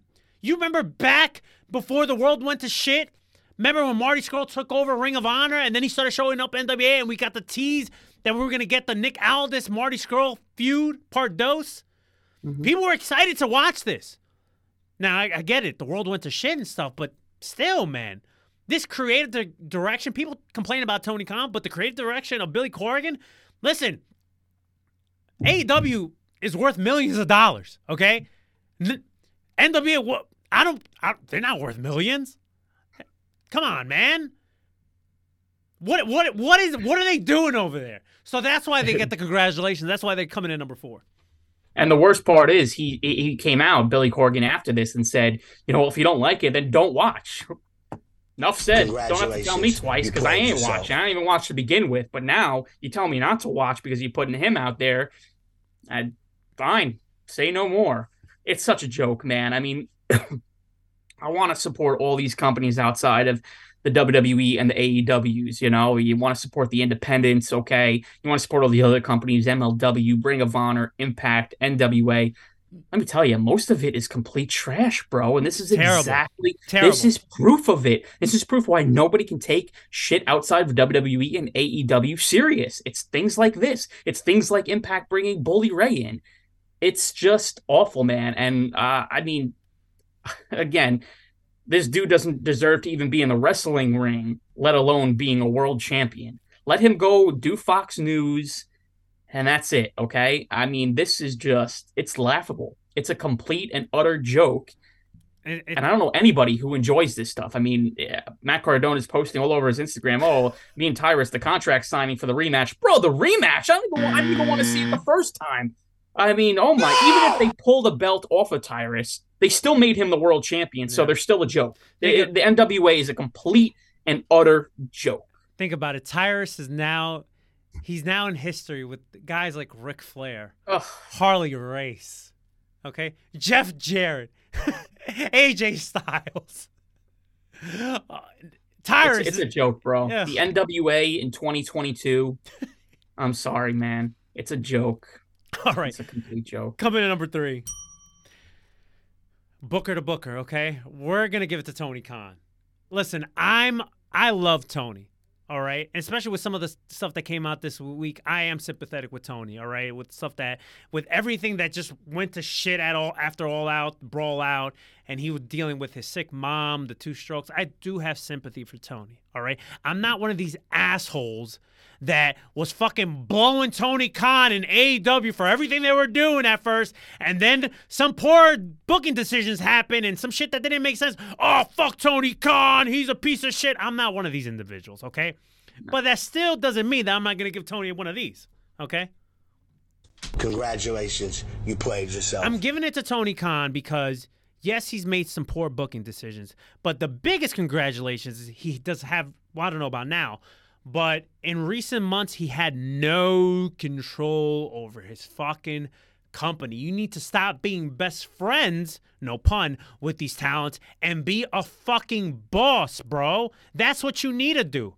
Listen, backstage shenanigans always happen, right? It's happened at WWE. People want to act stupid because they want to hate on AEW, and they were like, you see, AEW's toxic. But let's not act like backstage shenanigans hasn't happened in other promotions. But the thing is, right now with AEW, which is still pretty much a new company, right? It's happening too frequently. Take control of your fucking company. You're the fucking boss. Take control. So that's why I'm giving it to Tony Khan, and that's why Tony Khan is coming in number 3. Yeah, too many backstage shenanigans this year for my liking. And, he's been through some shit. He just came out in the interviews the other day talking about his mother's health and everything, and that's terrible what he had to go through on top of all this backstage crap. Of course, guys like CM Punk, who were supposed to be locker room leaders, did not make it any easier for the guy. But yeah, I mean, the fact that he just looks like, like he just has no control and people can do and say whatever they want, and they don't feel like Tony Khan's going to really just like do anything about it. He's almost like a pushover, and he's the boss of like the second biggest wrestling company in the world. You would think he would have some sort of or more control than he does. So yeah, just an epic disaster. So many things that shouldn't have happened. I mean, recently too, the Andrade Sammy fight, after they're going at it on Twitter.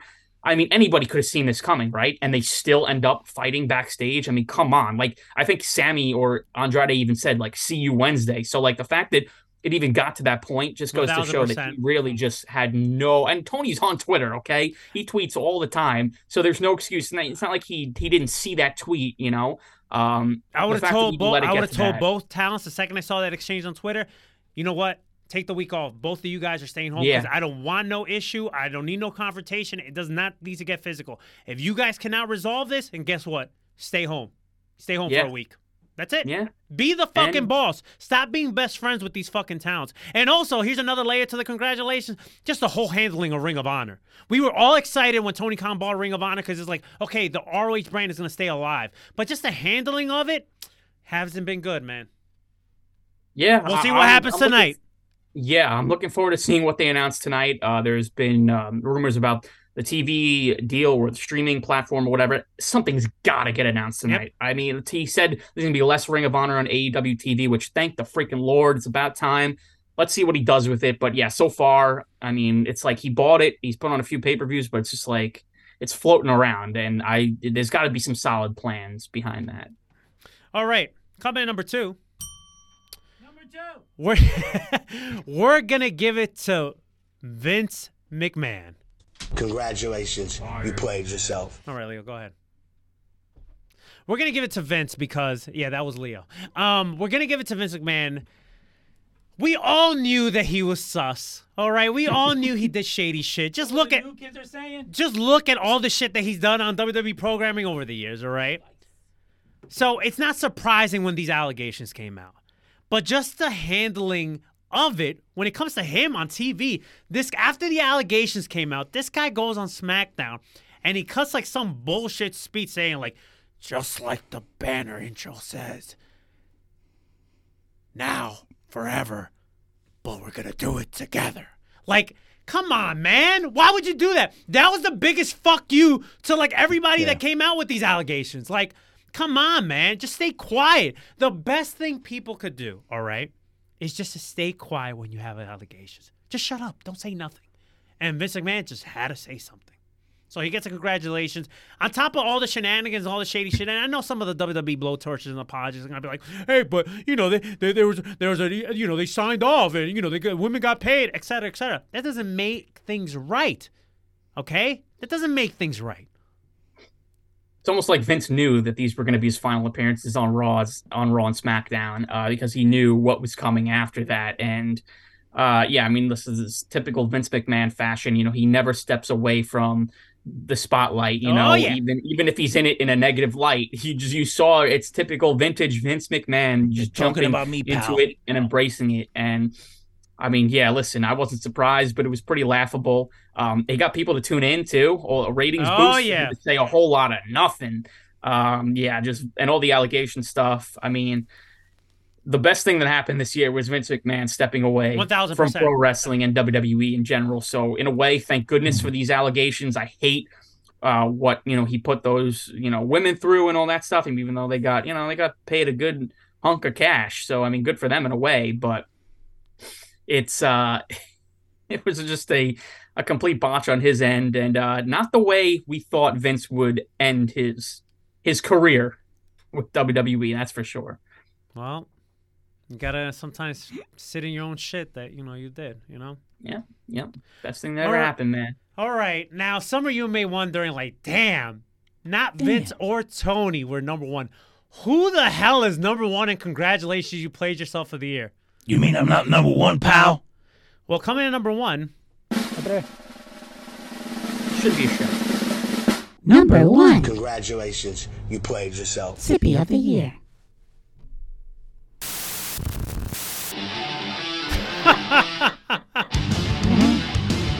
Look at my eyes. I got fired again. We are giving it to CM Punk.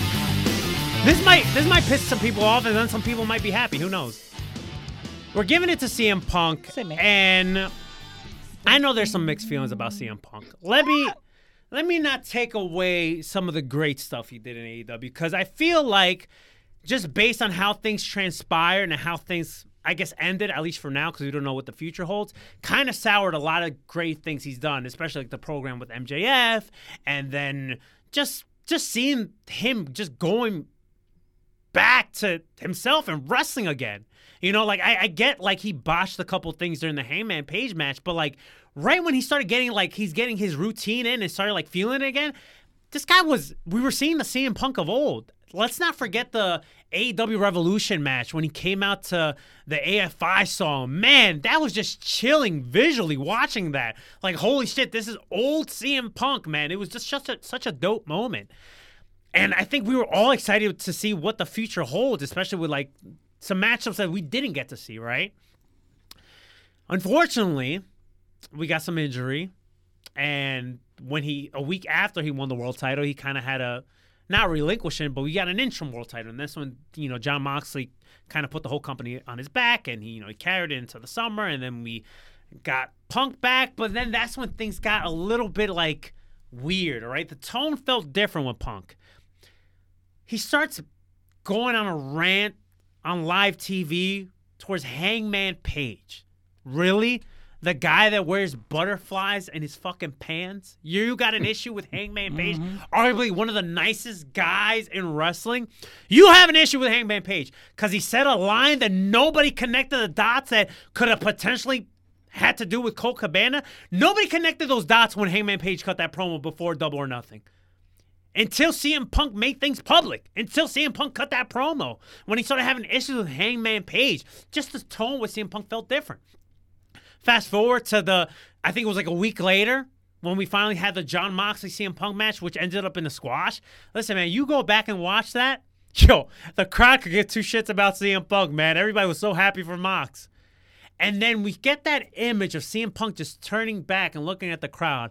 And I thought, wow, man, this could be the origin story of the CM Punk heel turn. This could be where it all starts. Because let's be honest here. Heel CM Punk is the best CM Punk. Mm-hmm.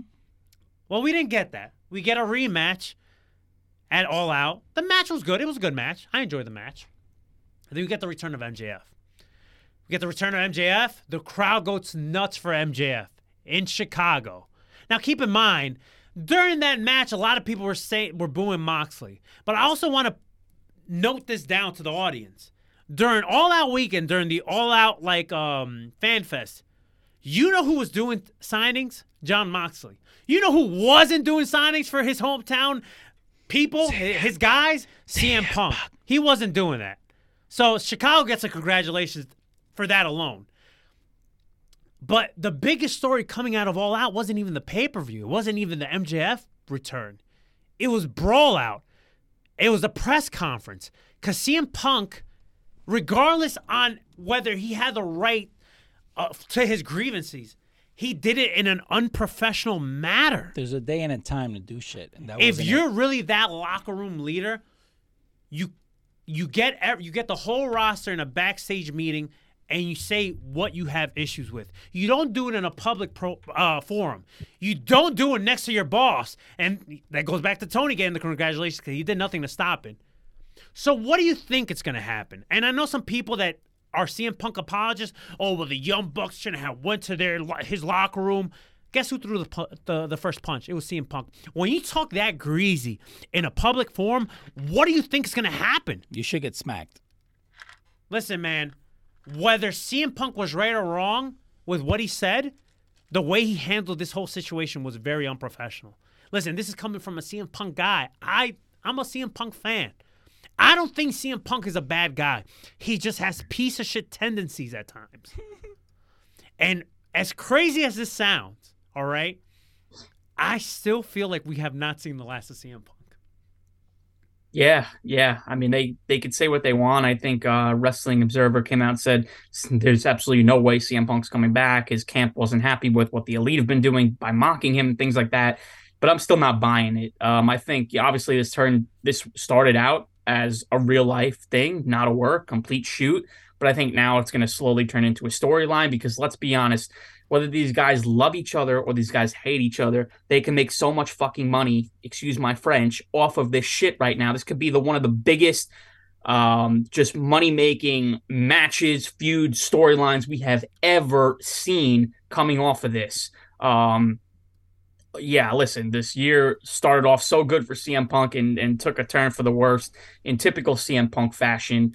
But I agree with you 110%. I don't think we've seen the last of him in AEW. I think we do see him there again. There's a reason why Tony Khan has not bought out his contract already. I know there's been rumors about that, but there's got to be a reason why they haven't done it already.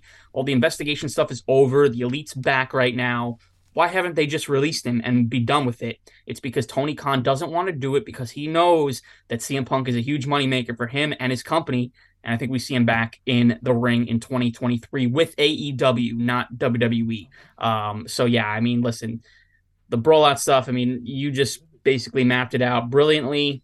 We've talked about it at length, at nauseum. I mean, I'm so tired of talking about CM Punk and this whole Brawl Out situation that I'm not even going to elaborate even more. CM Punk coming in at number 1 for the congratulations, you play yourself of the year. Enough said. Just a complete laughable situation. And yeah, he basically screwed up everything. But I think he's coming back, so could turn into the best thing possible. Who knows? Before we move on to our final category, I do of the show, because tomorrow we're going to give you part 2 of the Lucci Awards. I do have 2 honorable mentions for congratulations, you played yourself of the year. One is the Royal Rumble, the men's Royal Rumble match booking, because it was an atrocity. And then for shits and giggles, we're going to give it also to Michael Elgin because he decided to steal protein powder in Japan. Yeah, God, who could forget about that, right? All right. Let's move on to our final award of the year, and that's Female Wrestler of the Year. Coming in at number 10, okay? Coming in number 10. This performer, to me, could have had a bigger year it could have been higher up on this list because she has all the potential in the world to be the face of this company, especially for the women's division, all right? She has star written all over her, and she's a champion. But unfortunately, due to that poor booking and just not, like, just the way they set up her matches at times, she couldn't be higher on the list, but I still feel like she needed to be in the top 10 list. And that's the current TBS Women's Champion, Jade Cargill. She has all the potential in the world to be the biggest thing in the company, but they gotta get shit together with her, man. I'm not saying her shtick is bad, but it's too repetitive. Like you said, Ryan, in the past, every match that she defends the title, that female performer should be one step closer to taking that title away from her, but obviously they lose the match. That's how they should book Jade Cargill. Unfortunately, they haven't been doing that because besides all that, she's a superstar. Yeah, God, is she a superstar? I mean, her entrances, her ring gear, the way she conducts herself. I mean, my goodness, she is so deserving to be on this list. She's gotten so much better. I mean, listen, she's still not, as good as some of the other women, of course, in the company. But listen, she's only been doing this for, 2 years maybe? And she is getting better. She's working with Bryan Danielson, which has showed, she's made incredible strides.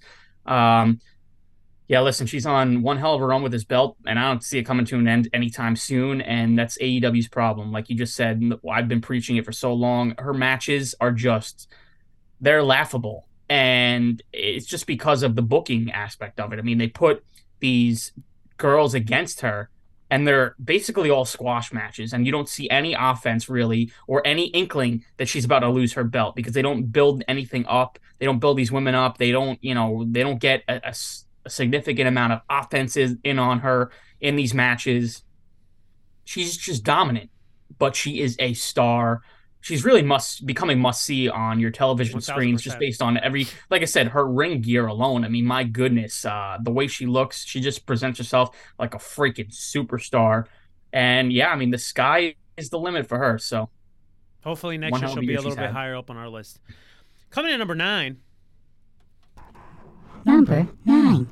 Cody Rhodes says this phrase a lot.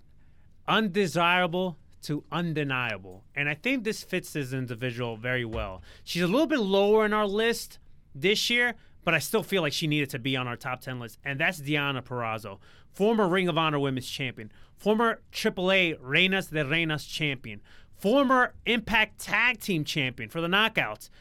Not only she is an incredible singles competitor, but she's also an incredible tag team competitor. I'm really curious to see what she does in 2023, whether she remains an Impact or she ends up going somewhere else.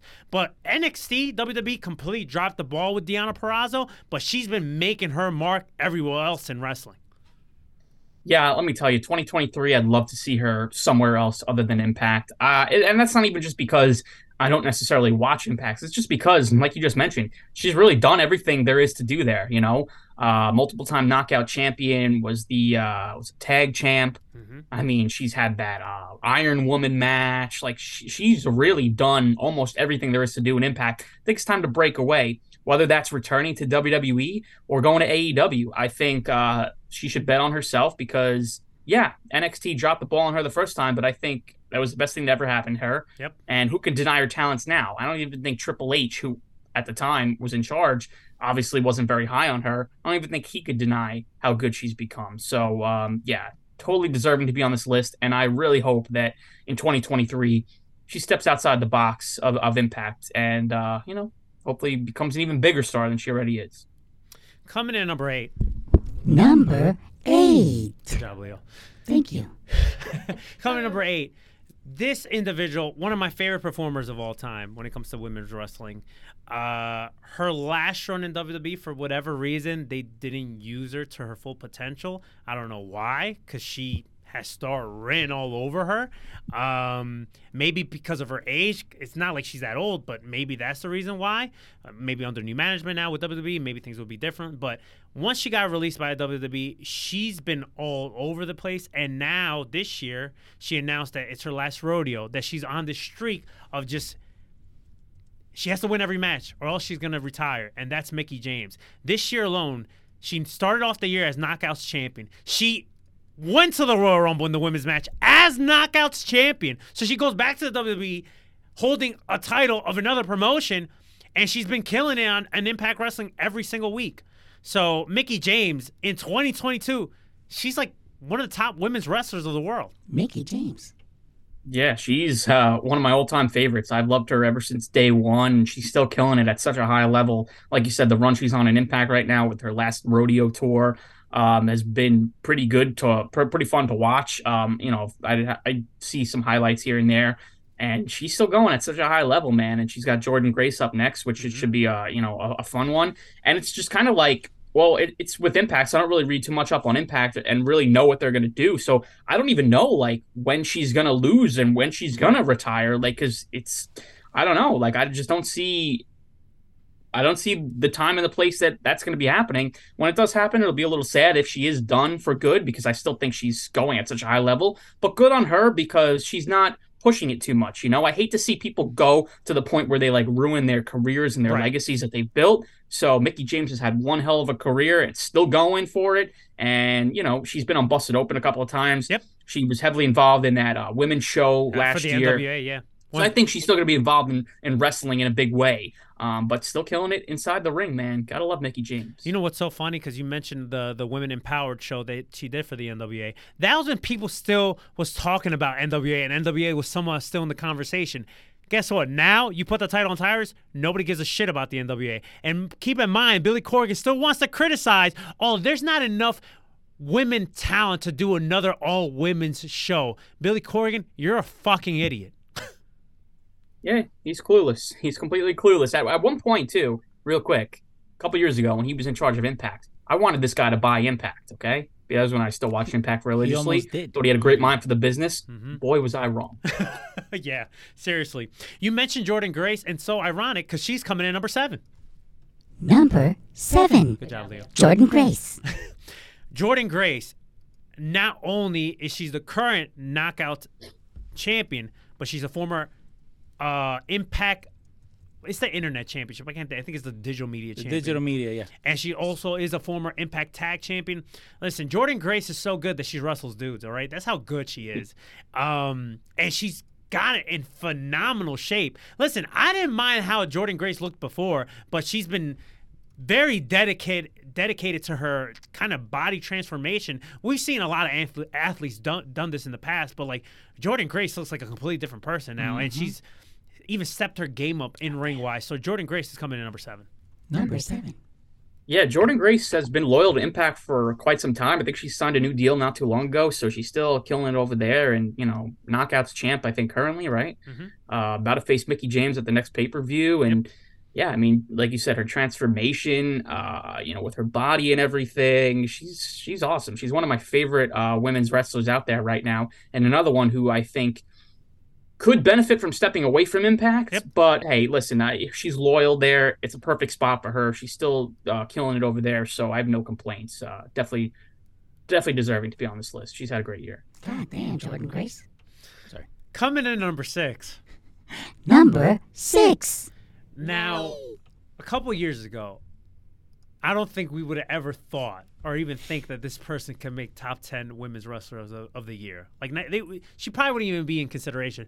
Not because of how she looks physically, but, her wrestling was just like kind of like whatever. Like, that was kind of like the vibe that she gave all of us. But, man, within this last year, she completely has trashed any naysayers because, man, not only is she the longest reigning NXT Women's Champion of all time, but her in-ring ability has stepped up big time, and that's Mandy Rose.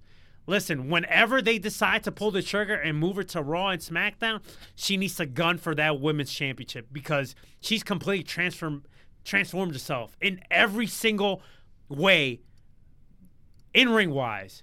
Her TV presence, physically, holy shit, like, She's great. She's a star. We knew she could be a star, but now she's a full package. Yeah, 100%. She's unbelievably just on an insane run right now, killing it match after match. I know a lot of people are getting sick and tired of her being the reigning women's champ down in NXT, but gosh, that completely like you said, transformed her and really has done wonders for her career.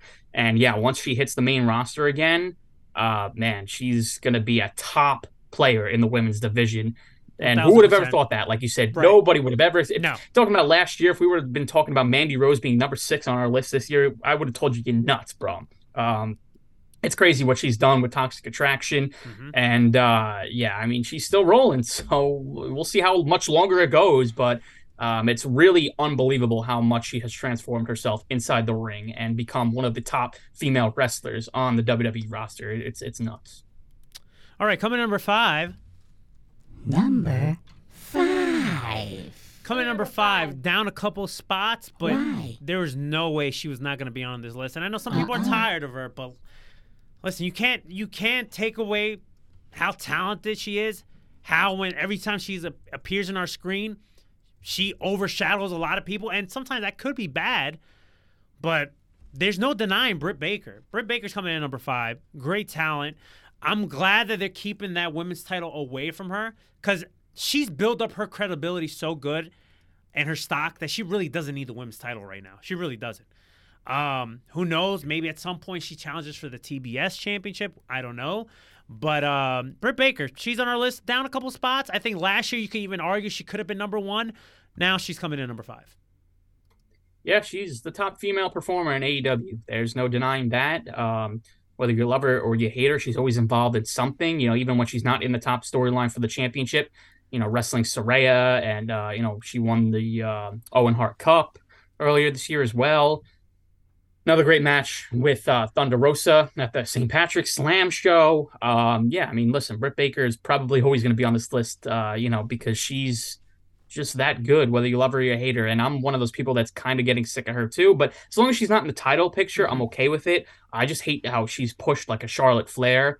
But again, she's one of the top female performers, so I guess I can't really fault AEW for pushing her too much. Yeah, so definitely down on the list, but in the top 5 nonetheless. Coming in number 4. Number 4. Just like Jon Moxley, but in a little lesser extent, I think she put the women's division on her back, especially when some people were maybe a little bit more popular or people wanted to see them more than her, but she still put on great performances, and I think she was a better champion than someone else that we're going to talk about on this list, and that's Toni Storm. Listen, we all know the potential Toni Storm had going back to when she was in Progress and Stardom and NXT UK, and then she gets to NXT and they kind of switch her gimmick up a little bit. She's a heel. Still, there's potential there. We know she's a great performer, and then for whatever reason, it just didn't work out on the main roster. Don't know what happened. She goes to AEW and she just starts putting on these bangers, man. And I think she did a great job as women's champion. And I'm glad that they recognize her not only as the interim women's champion, but they also recognize her reign as the real women's champion. Yeah, man, I'm debuting in AEW earlier this year and just completely killing it from the moment she walked through the door. Unfortunately, what happened with Thunder Rosa gave Toni Storm the opening to, become the champion, the official champion. And yeah, had a short run with the belt, but it's only because Jamie Hayter got white hot at the right time. So dropping the belt really didn't hurt Toni Storm in any way. She's instantly one of the top players in that women's division there. And I just love seeing her in AEW, and she seems so happy there. And yeah, listen, the WWE main roster, the schedule it brings, it's not for everybody. It wasn't for her, and AEW is the right place for her, and she's kicking ass. So I love it. She's one of my favorites. All right, coming in at number 3. Number 3. Now, the person I'm about to mention, number 3, you might get like a question mark, or you might be like, why her if you were just kind of like talking to Toni Storm the way you were? Why her?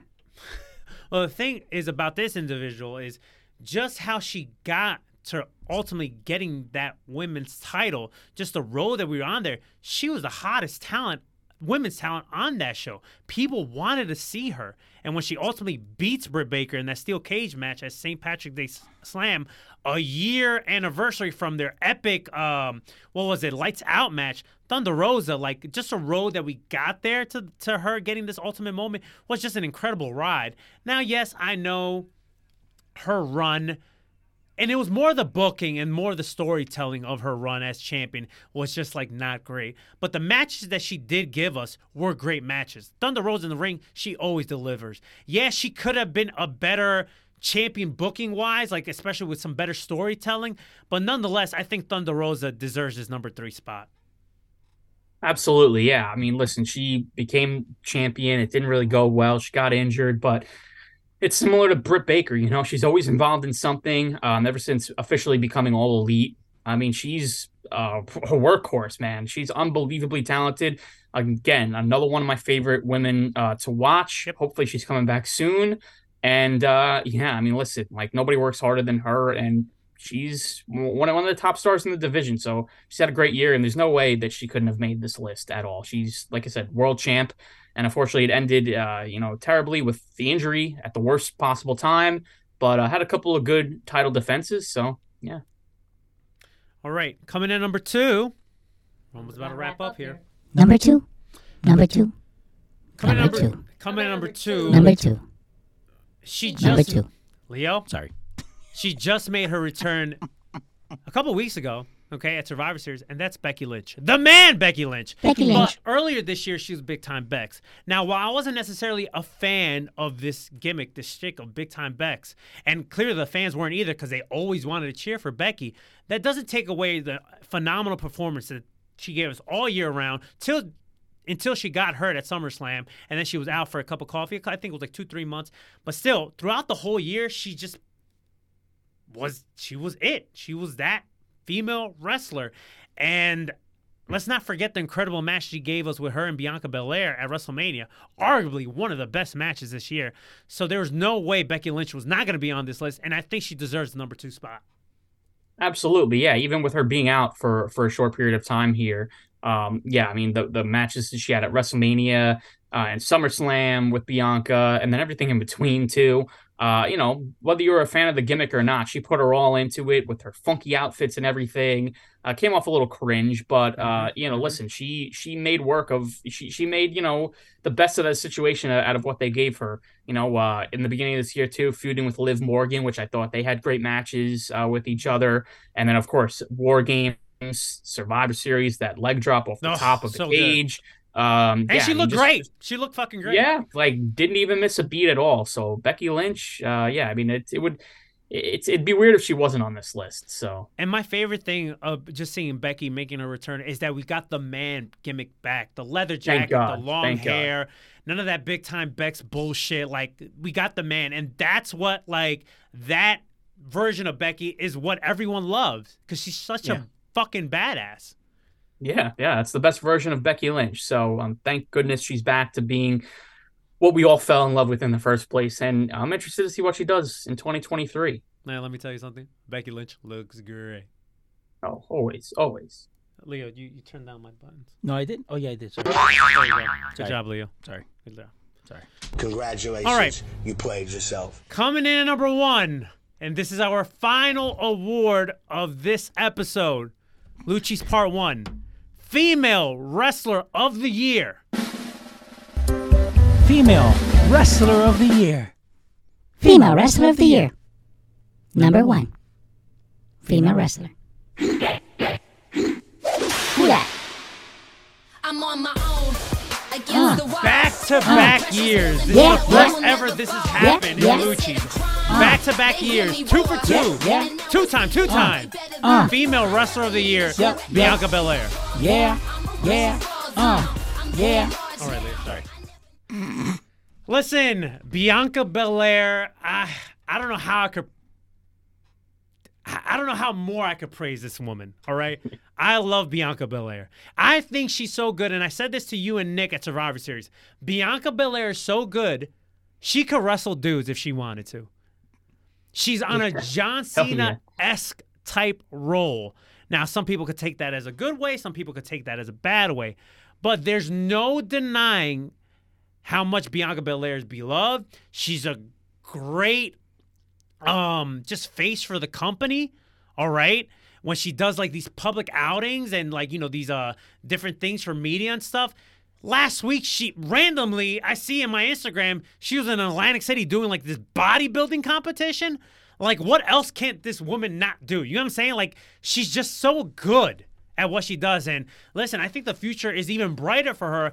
I see her at some point transitioning to like movies and stuff. That's how good Bianca Belair is. Yeah, she's an absolute freak. I mean, just her strength, her power. She's super athletic, just so much fun to watch in the ring. And, I mean, has everything that you want in a talent. I mean, she's got it all. And like you said, all the stuff that she does outside, she's literally everywhere. I mean, that competition that she did, what was it, last week or whatever, the body competition, Yep. She said she's been working on that, like in between her schedule and trying to get her body right. I mean, what an unbelievable workhorse Bianca Belair is. And, incredible match, like we just mentioned, with Becky Lynch at WrestleMania. So many incredible matches throughout the year. I know some people are getting sick and tired of her going over all the time, being pushed down our throats. But I mean, my goodness, like, how could you even complain? You know, she's that damn good. She should be shoved down our throats. I can't get enough because she's just awesome. I'm just a massive fan of this woman. And it's so funny coming out of NXT where I always thought she was good, but really just never won the women's title. But like, I thought she had all the potential in the world. And my goodness, ever since stepping foot on the WWE main roster, I mean, she's literally like the new Miss WrestleMania. You know? She really is, bro. She really is. It's... Her match is the one to watch every single year at Mania. She's 2 for 2 right now, and I don't think that's going to stop anytime soon, man. I think she's that great. Dose for dose. Yeah, we're lucky to have her. She's awesome. Yeah, man, and that's it, my friends. That was part 1 of the Lucci's. We covered Congratulations, You Played Yourself of the Year. Sippy Awards. Tag Team of the Year. Tag Team of the Year. Breakout Star of the Year. Breakout Star of the Year. And Female Wrestler of the Year. And somebody getting shoved somebody's throat. I don't know. I didn't get that one. That was kind of weird. Okay. Yeah. So We're going to have to talk to Ryan about that phrase. We'll talk about it later, Ryan. Don't worry about it. Come on, man. Why are you doing that? All right. Any final thoughts before we wrap up? Ryan, do you have any final thoughts? You know, because we're going to do this again tomorrow. Yeah, same place, same time. Be sure to join us. We'll try to aim for 10 a.m. tomorrow, you know. Oh, no, we're ready to go. See, we even got the music. All right. We are not closing out with that. Turn that shit off. What about this one? Leo? This one sounds good. Leo, stop pressing buttons. Leo! Sorry. Leo, any final words? No, I'm good. LosRadio.com. No, this is actually good. I like when we do this stuff because then that actually puts some perspective on everything that's gone out throughout the year. I think in wrestling we usually take this for granted, and I've always said this since day one when we do this. You do a really good job at keeping all this stuff because I didn't remember half of this shit. Yeah, because we could just be Mario. Yeah, shout out to you. You deserve it. Putting these lists together, and I had some input on it, but for the most part, these things are all you, remembering all this shit, writing it all down throughout the year. A lot of the shit I've even forgot about too until we mention it now. So yeah, shout outs to you for doing a hell of a job. Well, listen, I'm a talker. This is what I do. I know I write and write galore. Since January 1st, just start writing and writing and writing. Well, noting it down on my phone, but you get the hint. Okay, so tomorrow, Part 2 of the Lucci's, we will break down the top 10 of the following categories. Event of the Year. Event of the Year. Male Wrestler of the Year. Male Wrestler of the Year. And Match of the Year. Match of the Year. Now, if we pissed any of you off today, bro. Just wait till tomorrow because we're going to piss you off even more. That is it. For the old man Leo. Yeah. For our double Ryan Radar. Yeah. I'm yours truly, And Mr. for the Rated voice R. of the Lucci's. And for the voice of the Lucci's, There you go. I'm yours truly, Mr. Rated R. Till next time, keep it Rated R and stay too sweet. Woo. You don't put any music. Ahí está. Dun, dun, dun.